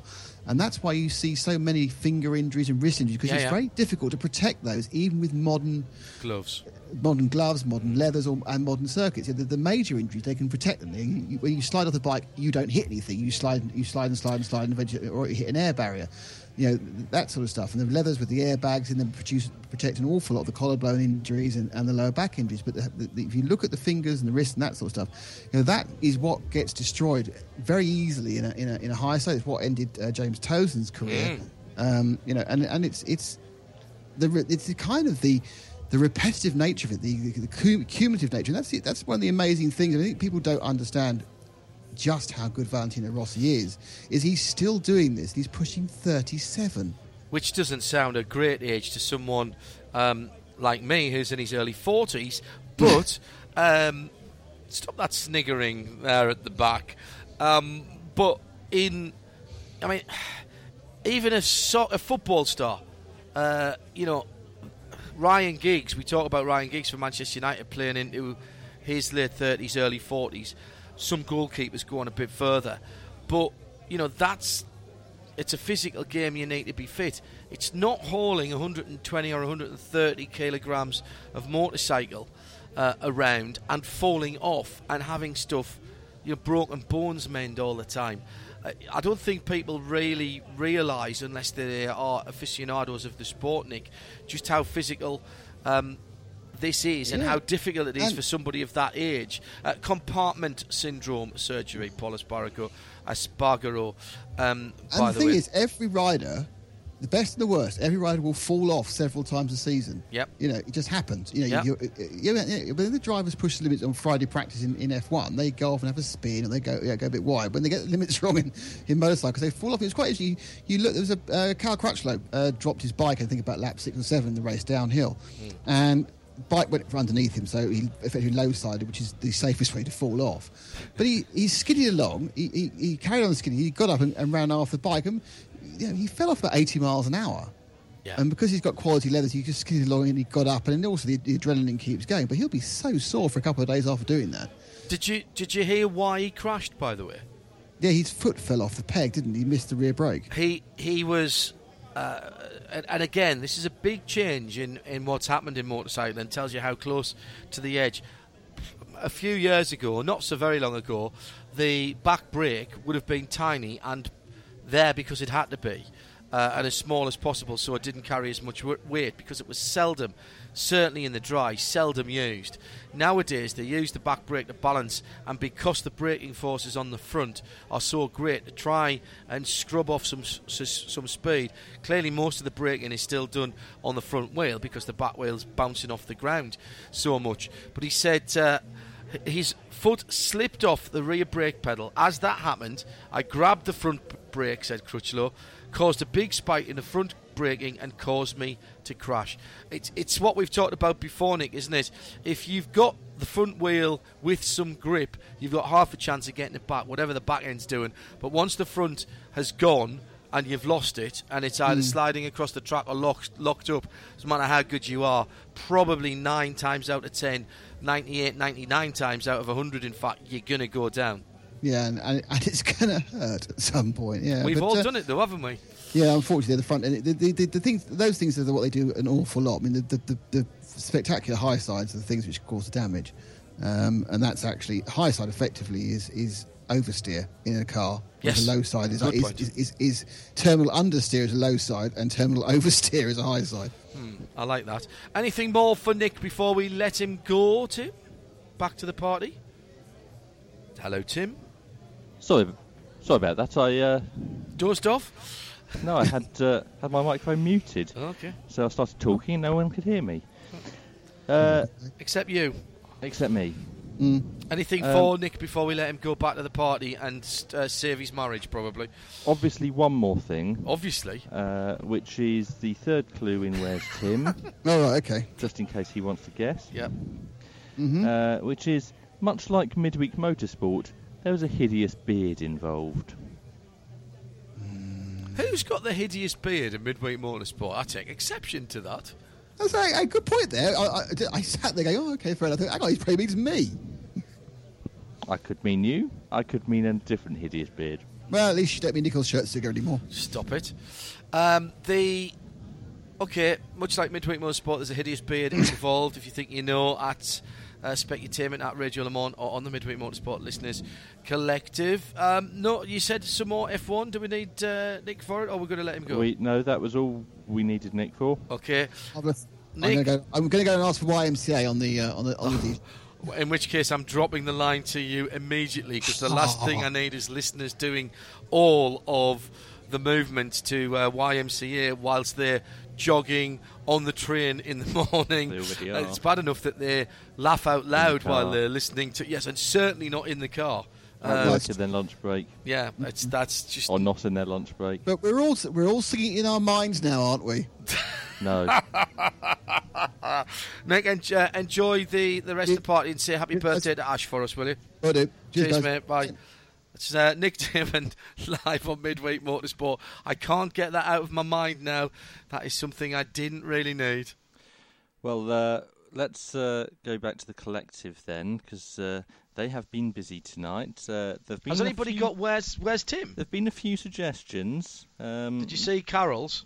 I didn't see Carol's. Has that been a Carol recent tweeted. one? Carol tweeted, "Were you in an underground tiki bar with Blackpool Johnny?" No. Michael is that close, said, was Tim Gray dancing with the lady in red, Blackpool Johnny, on Monday night? But obviously, Blackpool Johnny would never be in red, only in orange. Tangerine. Yes, tangerine, indeed. You know when you've been tangoed. Was Tim bird watching on Monday, all a Twitter? Yes. Oh, very good. Very good. And similarly, did Tim Gray go to a library to put his face in a book? Amp 8888 or quadruple 8 or however many 8s he's got. Did Tim join Johnny's pub quiz team as a last-minute replacement? Ooh, quite like that. And was Tim at the Billboard Awards? Oh, were they Monday night, were they? I don't know. In I London. wasn't there. Okay. You didn't give us any... well, you can't give us a geographical clue because we're asking where's Tim. Sorry, that would have... I am tired, aren't I? A geographical clue, like the answer, yes. Yes, exactly. Let me have some tweets on other things before we go back to Graham Goodwin. Rob Byrne and a number of other people mentioned, we were talking about the Pedrosa being 1 second off the pace. He did lose his throttle return spring, as he pointed out. So being 1 second off the pace, having to close the throttle by hand, is actually not bad at all, particularly on a Honda, again pointed out by Rob and a number of other people, that doesn't seem to have any kind of a front end at the moment. Shea Adam is now singing the Minions version of YMCA. And Matt Hunter speculates, which of the Village People would Nick be? Ooh, that's a difficult one. Yeah. What do you think it'd be? Well, I'm going to have to think about that. Adam Green saying Mark. He likes his motorbikes, doesn't he? So it'd have to be the biker. The biker. I have a picture. Police cop. I do have a picture of him on astride a night rod. But that's not for this time of the evening. Mark. It's always late enough somewhere. True enough. Or maybe never late enough somewhere, depending on the picture. I haven't seen it. Adam Green says Mark Marquez and Peter suffered technical issues in the first lap. Somebody wrote that they chose the wrong tyre for the high degree of race day temperatures. So maybe that was indeed the problem. Thanks very much indeed for that. Always good to have a bit of two-wheeled action. It seems that you do like it on Midweek Motorsport.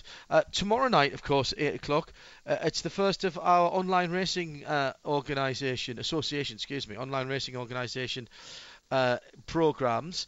More details about that during the day tomorrow. Keep an eye on the front page of radiolemans.com. Matt Hunter and the rest of the team will be here at 8 o'clock UK time tomorrow night, and they've got some good interviews and features there, and there'll be more details about that tomorrow. It's going to be not weekly but certainly regular here on radiolemans.com. An irregular feature.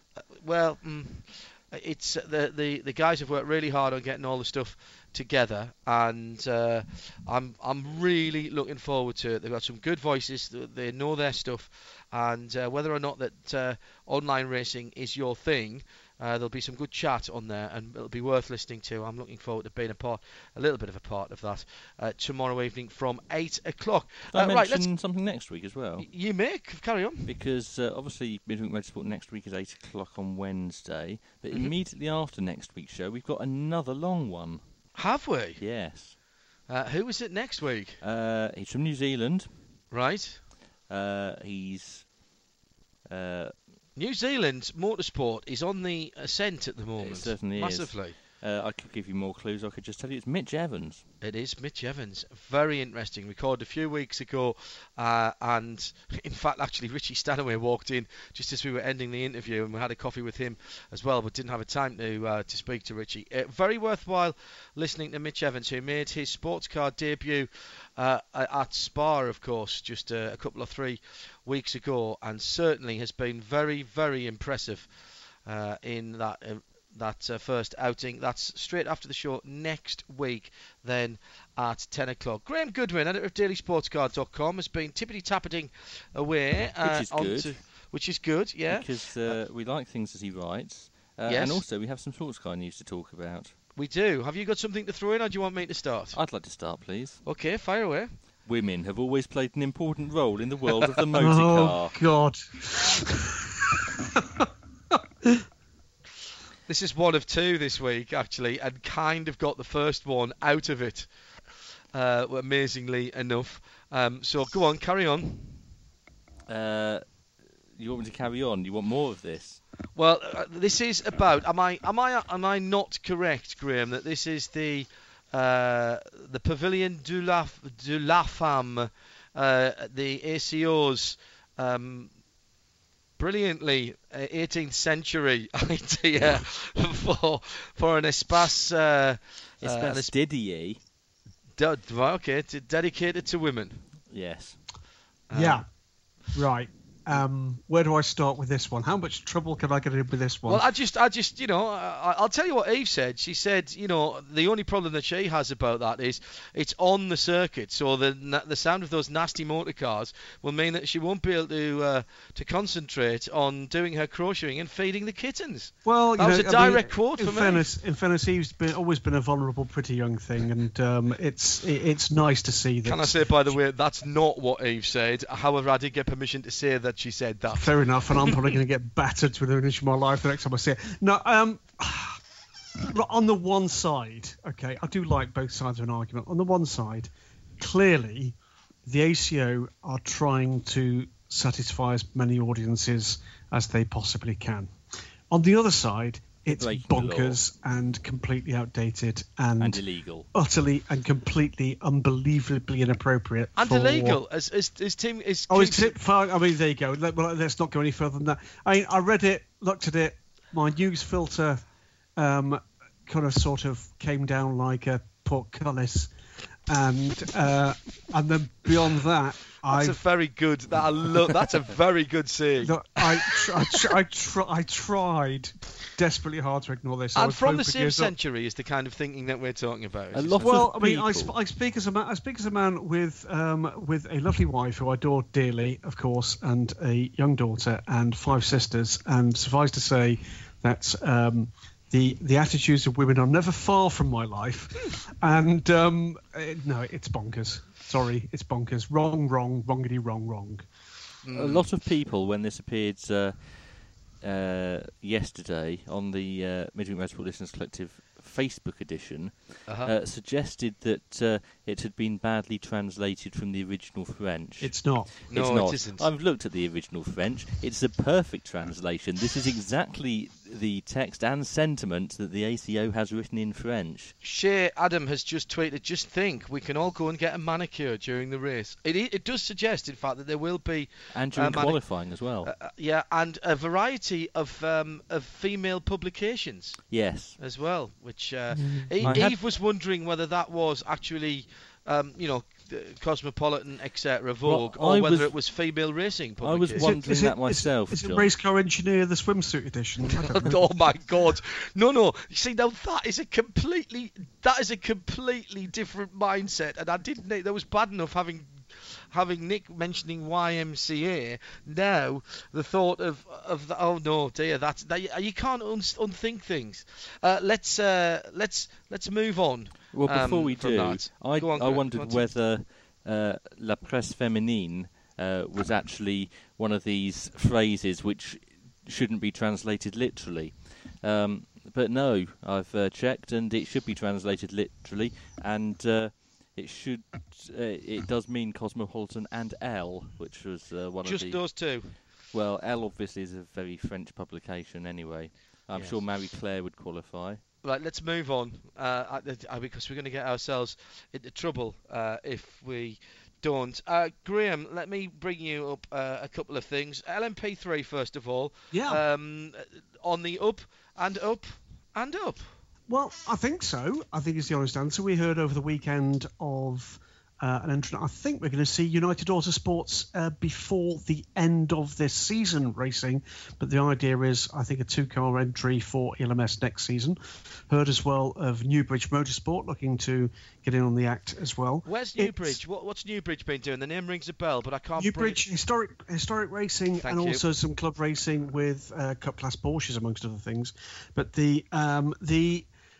yeah, I think it's on the up. It's the honest answer. We wait to see what happens in North America, of course. And you and I, John, were having offline a bit of a conversation about some thoughts there about class structures moving forward on the back of the Wolfgang Dürheimer comments over the weekend at the Nürburgring, and about potentially a prototype presence in North America of some sort for Bentley.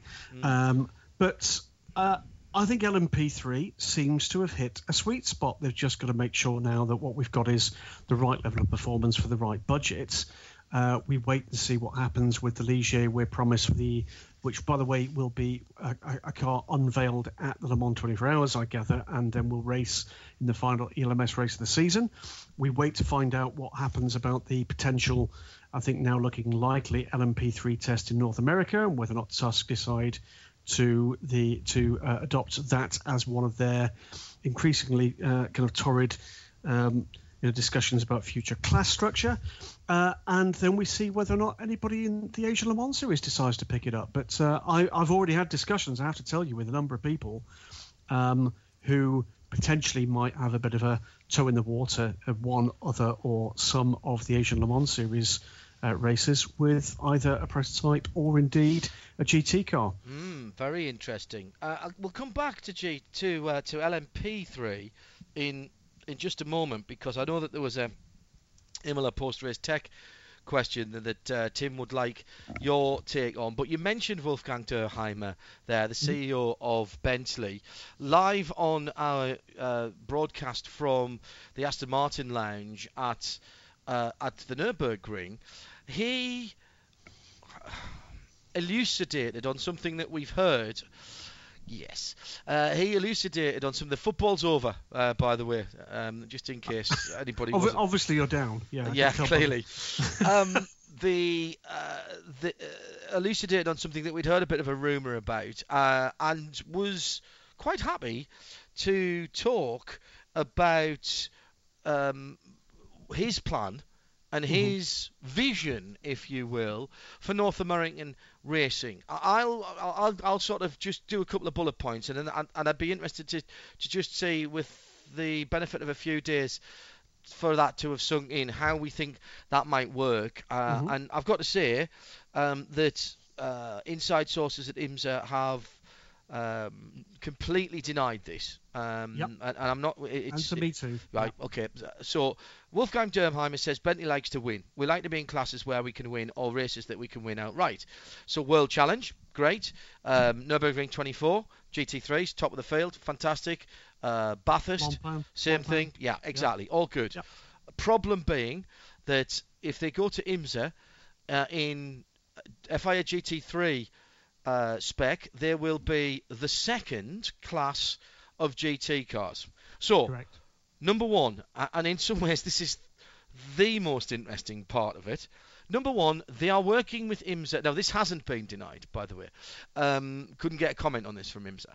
They are working with IMSA to homologate the Bentley Continental GT as a GT-LM car for IMSA competition only, in much the same way as BMW started with the Z4, got the waivers, etc. And I'm not opening that can of worms again. Everybody says it was homologated by the ACO to run as well, but it never did. There were reasons on both sides of that. That's the first thing. To me, that was not a bombshell, but I thought, wow, that's quite interesting, and actually is absolutely what the LMGT field grid needs in IMSA at the moment, with BMW about to leave. Absolutely correct. Yeah, no problem with that whatsoever. Okay, that's nice and easy. Yeah. The second part of it was a bit more, well, and we'll have to see what happens with that. It's easy said, but more difficultly done, particularly to get the buy-in from Corvette and Porsche, Risi, etc. However, the second part of it was, he said basically, I don't see any reason why we couldn't be in the prototype category and 17. He said, this is Wolfgang Dürheimer speaking, I don't think that DPs will be gone in 17. I think they'll get a stay of execution beyond that, and that gives us a chance as Bentley, who has a very nice 4-litre engine, which we're currently racing in our GT cars, to produce our own chassis, which they can't do at the moment because chassis are closed in DP, and also our own bodywork to have a Bentley prototype to win the big races outright in the States. Now that is a remarkable thing to come out with on a public forum live on the radio. It is, and I've been trying to kind of unpick exactly what's behind this, because there's been a lot of denial. I think we should make that clear to listeners straight away. There's been a lot of denial from very serious North American sources that this is in any way a prospect. However, imagine, if you will, a world where... I think there is some common sense to what Wolfgang Dürheimer is talking about. Number one, it's a perfectly sensible thing for him to be looking for places where his mark can win races overall. Now, the world has moved on from 2003, where Bentley were the favoured make at that stage from the VAG group to go and do battle, and indeed successfully at the Le Mans 24 Hours. We're in a different world now.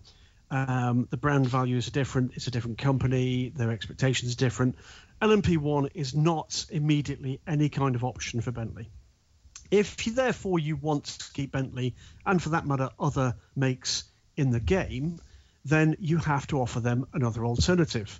And the North American market is a huge market. There's potential there for them. And there was a lot of very sensible tweetage, I have to say, over the weekend, just in the immediate wake of that.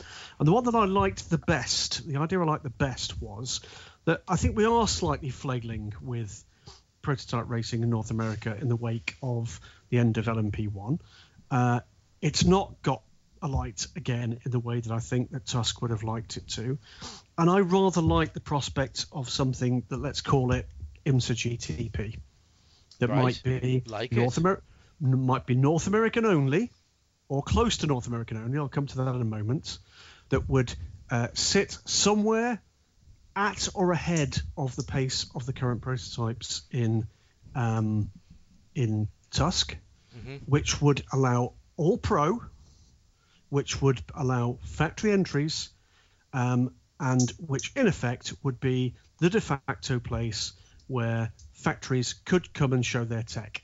Now, okay, it's not a well thought through prospect yet, but it's been accommodated, of course, in days of yore in international racing. And I see, to be blunt, no reason why in the future, because there's a problem with the road we're treading at the moment, we'll come to that in a moment, with global prototypes, no reason why a class like that shouldn't be accepted as a class at the Le Mans 24 Hours as a standalone. In the fullness of time. I don't in the fullness of time. I don't disagree with that. And what I think is interesting about this, Graham, is that this would, I think, effectively replace Le Mans GTE in IMSA competition. We have an issue with that. We've been talking about this for a while. Stuart Hart has just tweeted in, is there any news on potential new GT Le Mans and GTE entrants? New regs announced next month, but Ford aside, few rumours. You're absolutely right, Stuart. And it's even worse in IMSA, with BMW moving to GT3 and potentially an LMP1 programme, which Marcus Schurig was talking about at the weekend. And frankly, if Marcus is talking about that, then it's been seriously discussed, and he has had that from the right people, because Marcus doesn't say things just to make noise. And in fact, in fairness, Graham, we've all heard those rumours for a while, but now that Marcus is prepared to put pen to paper with that adds fuel to those fires. So BMW gone from IMSA GTE racing, GTLM racing.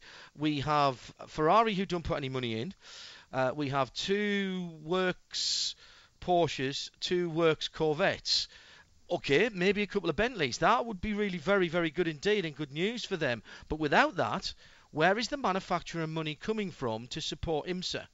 And I'm not sure people understand how race series like that work, but what is called the marketing fund and the activation money, etc., that is what runs the race series. They don't make the money just out of entry fees and people coming through the doors. It's a very expensive thing to do, to run something like IMSA and the Chid United Sports Car Championship. And to me, a GTP category would be somewhere where manufacturer money could be channeled to replace the budgetary shortfall when GT-LM goes away. And it will go away in IMSA. The Corvette can't be racing themselves again as they were in the GT1 era. And if Risi don't come and play, we know that Falcon have gone, and Derek Walker's looking for another sponsor, then then it's just GM. Well, I think the other part to this, John, and it's one that's worth kind of adding into the mix, is you've said more than once on the show that the looming issue they've got with the current prototype proposals for Tusk is that we're talking about a not identical car, so in other words, probably the same basic chassis, but with different bodywork, different engines to the single engine formula that's proposed for everywhere else. Yes. And that in Tusk, of course, it's potentially an all-pro drivers squad, which is fundamentally different on more or less every single pole than what's going to happen in the WEC let's make it very simple, and the Graham. LMS. Let's make it very simple, Graham. This global formula of LMP2, if the proposals that we expect to be approved go through with the FIA and the ACO, there will be no global formula, because in the USA, the second biggest area for that type of racing, every single part of the formula will be different. And what I mean is there will be a different tyre, different spec tyre, albeit there will be different engine regulations, there will be different chassis regulations, there will be different aero regulations, and there will even be different sporting regulations. So this pulling together of LMP2, which is the whole philosophy of the change from what is currently a very vibrant and good-looking LMP2 marketplace, the very founding philosophy is flawed, because the moment that it comes in, it blows out of the water that being able to happen. The other thing from my point of view about GTP, and I like your idea about GTP, you might remember, because you've got a long memory, and some of our listeners of Midweek Motorsport will as well, that when a few years ago, 2 or 3 years ago, there was a ongoing conversation about German touring cars, DTM, going to the States and having some kind of manufacturer-supported series for DTM.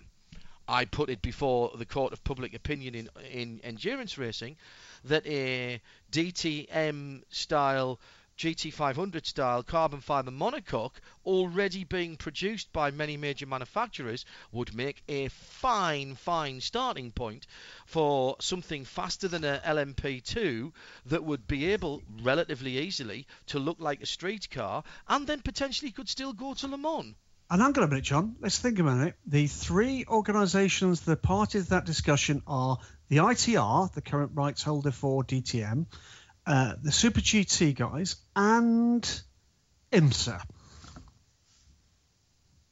Yes, exactly.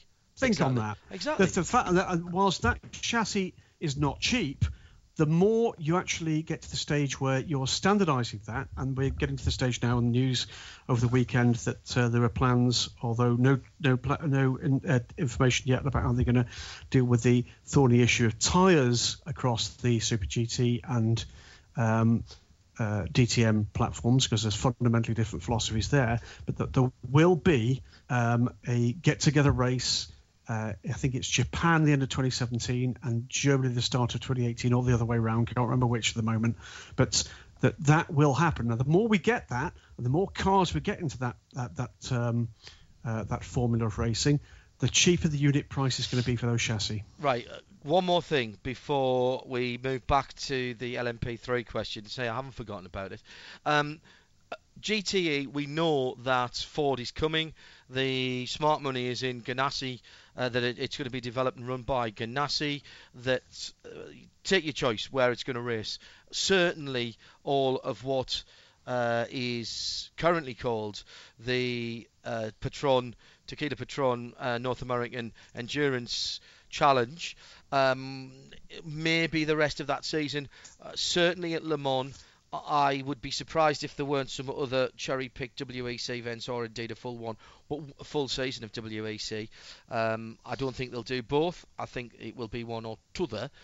But what about other GTE cars? Stuart Hart says, and Stuart's on fire tonight, there was an article last week by Sam Smith at Sniffer Media suggesting McLaren GTE is coming, but in time. Now, you and I have both been to McLaren, and Andrew Kirkcaldy showed me around. Go and look on the archive for the Inside McLaren GT. There was a McLaren GTE on the books. Some parts of it were already built. The design exists for a couple of years ago.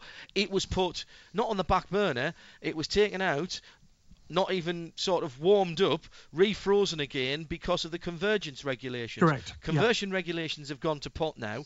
We're still not sure where that's happening. So what's happening at McLaren? And I remember having the original conversation with then Martin Whitmarsh about the decisions that had been made for McLaren, and they had said if there was a choice between pure GT3 and GTE, they had always taken the GTE route. So it's not a huge amount of work to produce one. Will they, and when will it come? Right, well, okay, let's look at this one. We've got new GTE regulations coming in a couple of years' time. That's a sensible time to think about, McLaren and potentially others coming and taking another look. Beyond that, think about what their market objectives are. McLaren's, the big change since 1995, and McLaren coming to Le Mans with the F1. And by the way, we're going to have the 5 finishing cars that will parade before this year's Le Mans 24 Hours. That's a mouth-watering prospect. But the big difference now is they are now a volume supercar builder. They are there now therefore, in the marketplace with many of the other factories that currently compete in GT3 and or in GTE. And whilst, yes, I think McLaren still have that aspect where I think you and I were both at the same event where Martin Whitmarsh was making it clear, whilst he was still there, that they would be looking for an opportunity to compete at the top end and for the overall win. I think we're not in that marketplace at the moment. I think, however, be surprised if we didn't see McLaren coming, and my guess would be we may be a couple of 3 years away from that yet as a factory-based program for GTE. Beyond that, well, I think it very much depends on where the market takes us with North America, with the numbers of cars that are actually going to be out there and competing in the future. I expect to see a rewriting of the book for Aston Martin and potentially a new car there against the new regulations. Porsche, we'll wait and see what they manage to maintain. We've seen commitment to GT3 with that new car. Will we get a new GTE car? My guess is we might well. And yes, I believe we're going to get a Ferrari as well. Yes, we need Ford. We need another couple of specialists to step forward so that we can then describe GTE/GTLM as being healthy. National homologation will help. Certainly with the Continental Series, but the reality is we need a couple of factories to step up. Right.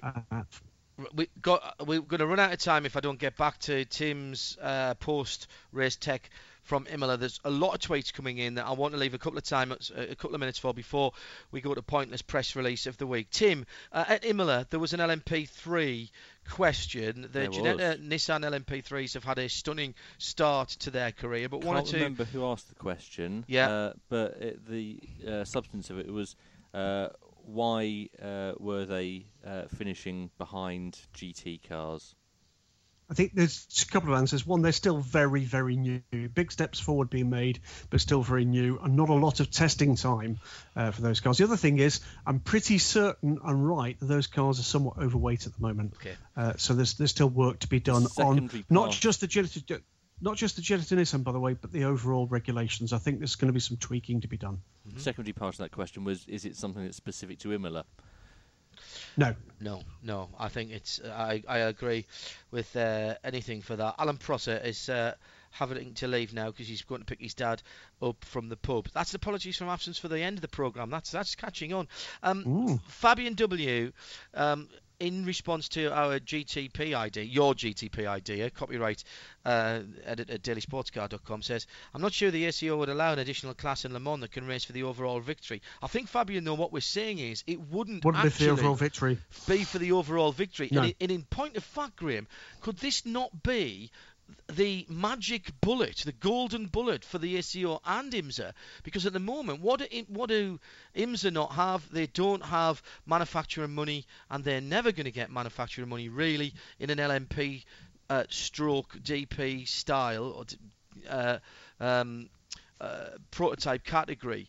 What do the IMSA not have? They don't have privateers in P1. This could be the P1 bis category for privateers at Le Mans.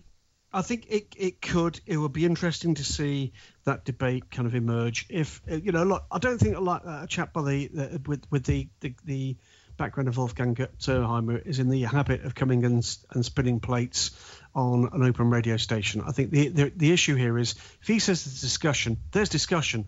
The key thing here is who with. My guess would be it might well be with people at IMSA, but it's just as likely to be with his fellow OEMs, the fellow factories, to start to put a little bit of pressure on about future kind of shape. I think we've got some interesting months ahead of us on this one.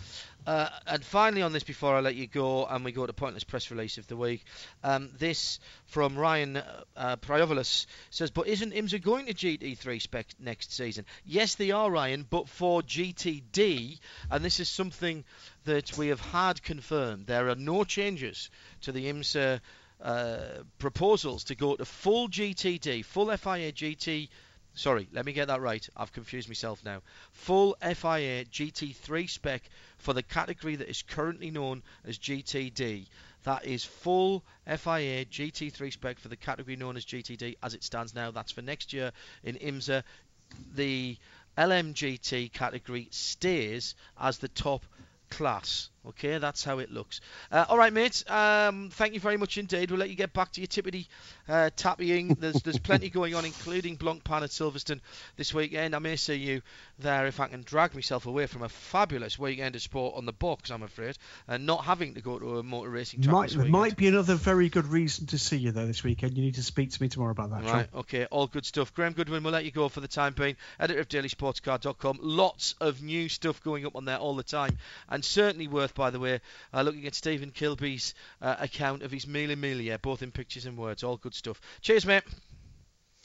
Good night. The news that no one is talking about. The stories that aren't reported anywhere else. And for valid editorial reasons. Pointless Press Release of the Week on Midweek Motorsport. Ah, fabulous. Absolutely fabulous. What have you got then, Tim, this week? Busy week. I've previously criticised Audi, particularly at Christmas, for their 12 press releases of Christmas, including one sent by a machine on Christmas Day, which nobody read. And since Except then, you. I know I didn't read it. I just looked at the headline and thought that's not been sent by a human. Since then, they sent out a pointless set of photos. Right. Of their DTM drivers in various leisure poses. Oh dear. Did you see these? No, I managed to miss that. Oh, they were good. Eduardo Mortara was with, I think it's his wife, could be girlfriend, I'm not sure if he's married or not. Mike Rockenfeller, he was standing by a window with a cup of coffee. Nice. Jamie Green was cycling. Yes, okay. Timo Scheider was with his wife. Lots of wives involved. He was with Timo Scheider was with Timo Scheider's wife, not with Jamie Green's. Okay, right. Okay, that's fine. Nico Muller was cooking. Yes. And he had a pepper grinder in his hand. And Adrian Tombe was was wearing his race suit and surrounded by Playboy bunnies. That's because that's who he's sponsored by, of course, Indeed. isn't it? So that hasn't made activity. it. So that hasn't was made weeks it. Ago. But this week, Audi have redeemed themselves with a lovely photograph that they've sent out of all of their 13 Le Mans winners together. Now, actually, that is far from pointless because when you see that there, you realise what a commitment Audi have made to sports car racing in the last 16 odd years. And you have to wish that they'd done it somewhere where actual members of the public could go and see all 13 of them together. Well, I think you can at Neuburg. The new factory. Yes, because there is a little museum there and a cafe that overlooks the test track and such like. So I should take them on tour. They could have a little marquee at Le Mans with them in. That you could go in there and Tim, that is genius. Have a manicure at the same time. It just so happens that we are Stop it. It just so happens that we are talking to somebody from Audi AG tomorrow, and I am going to suggest, I'm writing that down right now, it's the Magnificent 13, isn't it? Yes. The Magnificent 13 on tour. They could go to the Goodwood Festival of Speed. There might be 14 of them by then. Well, yes. I think that is an outstanding idea. But that's not your point. You were talking about countdowns. The ACO have put one out today that's just 24 days to go, and they're going to do a press release every day. Wow. Yes, today was the one saying there's just 24 days to go, and we're going to put a press release every day. There's just 23 days to go, and there's a race going on. Yes. Ones I really want to do, I can't because I've just noticed it's embargoed until a minute past midnight tomorrow. Okay. So we might leave that. And there's another one I wanted to do, but I can't do that because I realised when I got to the bottom that it's written by someone we know. Excellent. So we're going to have some fun with that. There's also at least 4 different manufacturers have sent me press releases claiming that they won the Nürburgring 24 hours. Right. Class wins all of them. Yes. Well, there's 21 classes, don't forget. There are. So we're going with this one. The FIA WTC's visit to the Nürburgring was expected to be one of the highlights of the season. Was it? And it was, which is kind of the opposite of what you're expecting from that sentence. Because it starts like that and you think, but there was disappointment because they only had 6 laps. But you know what? I actually thought that it wasn't... sorry, AMP Triple Eight has just said, bulldoze the women's pavilion at LM24, replace it with the Audi winning cars display. Sorted. I actually enjoyed. We did quick comms on the 2 races. I saw the first one and commentated on it, and then Jim and Joe did the second, which was actually probably a little bit better race. I'm not sure Jim was particularly happy about it. No, because the TV director missed the start of the race, which was very interesting. There was something different about watching 17 cars on that circuit, and the way it was filmed, it did look like a rally stage with everybody having caught each other up. It was quite interesting, and what it did do was absolutely give a sense of scale of the Nordschleife that in some ways you don't get when there's 151 cars or whatever it was that we started on Saturday afternoon. It was interesting. What we did realise is we wouldn't have wanted it to be any longer than 3 laps, though, because couldn't have been. Because obviously that couldn't have been because their fuel tanks could barely cope with the 3. But also they would have got so spread out that it would have been 17 cars 200 or 300 metres apart. Very quickly, a couple of things before we leave that I meant to bring up with Graham. I wrote them down. Confirmation from Rebellion. Again, we've mentioned that on this programme. 2 cars, absolutely 2 cars, not 1 car. There's no problem. It's 2 cars. And whilst we're on GT3 in the Nordschleife, the new GT3 Porsche, which was... this could almost have been the pointless... press release of a car on the Nürburgring. Much tarantara about the new GT3 FIA GT3 spec Porsche 911 with a direct injection engine, except for the fact that we hear from very highly placed sources of Porsche it's not run with the new DI engine yet. So the big selling point of the car hasn't... like that Mercedes. Well, that hasn't run anywhere. And just we've managed to prove we're live. Yes. Finished 1-1. Between Atromitos and PAOK Salonika in the Greek Super League. Yes, and the other football results were 0-0, 2-1, 3-2, and 1-1 again. Yeah, Juventus. Well, 2-1's not a result because they're in the second period of extra time. Okay, that's fine. Yes, that's very good. Tim, thank you very much for your hard work over the weekend and the rest of your team down at the main control room in London. Our thanks to Marshall Pro particularly for getting a quick 10 minutes to speak to us, and we keep our fingers crossed for an exciting but safe race at Indianapolis, as well as everywhere else that has competition this weekend. I'm John Hindhaugh. Thanks for joining us tonight. There's no time to explain. The Llamas staying up.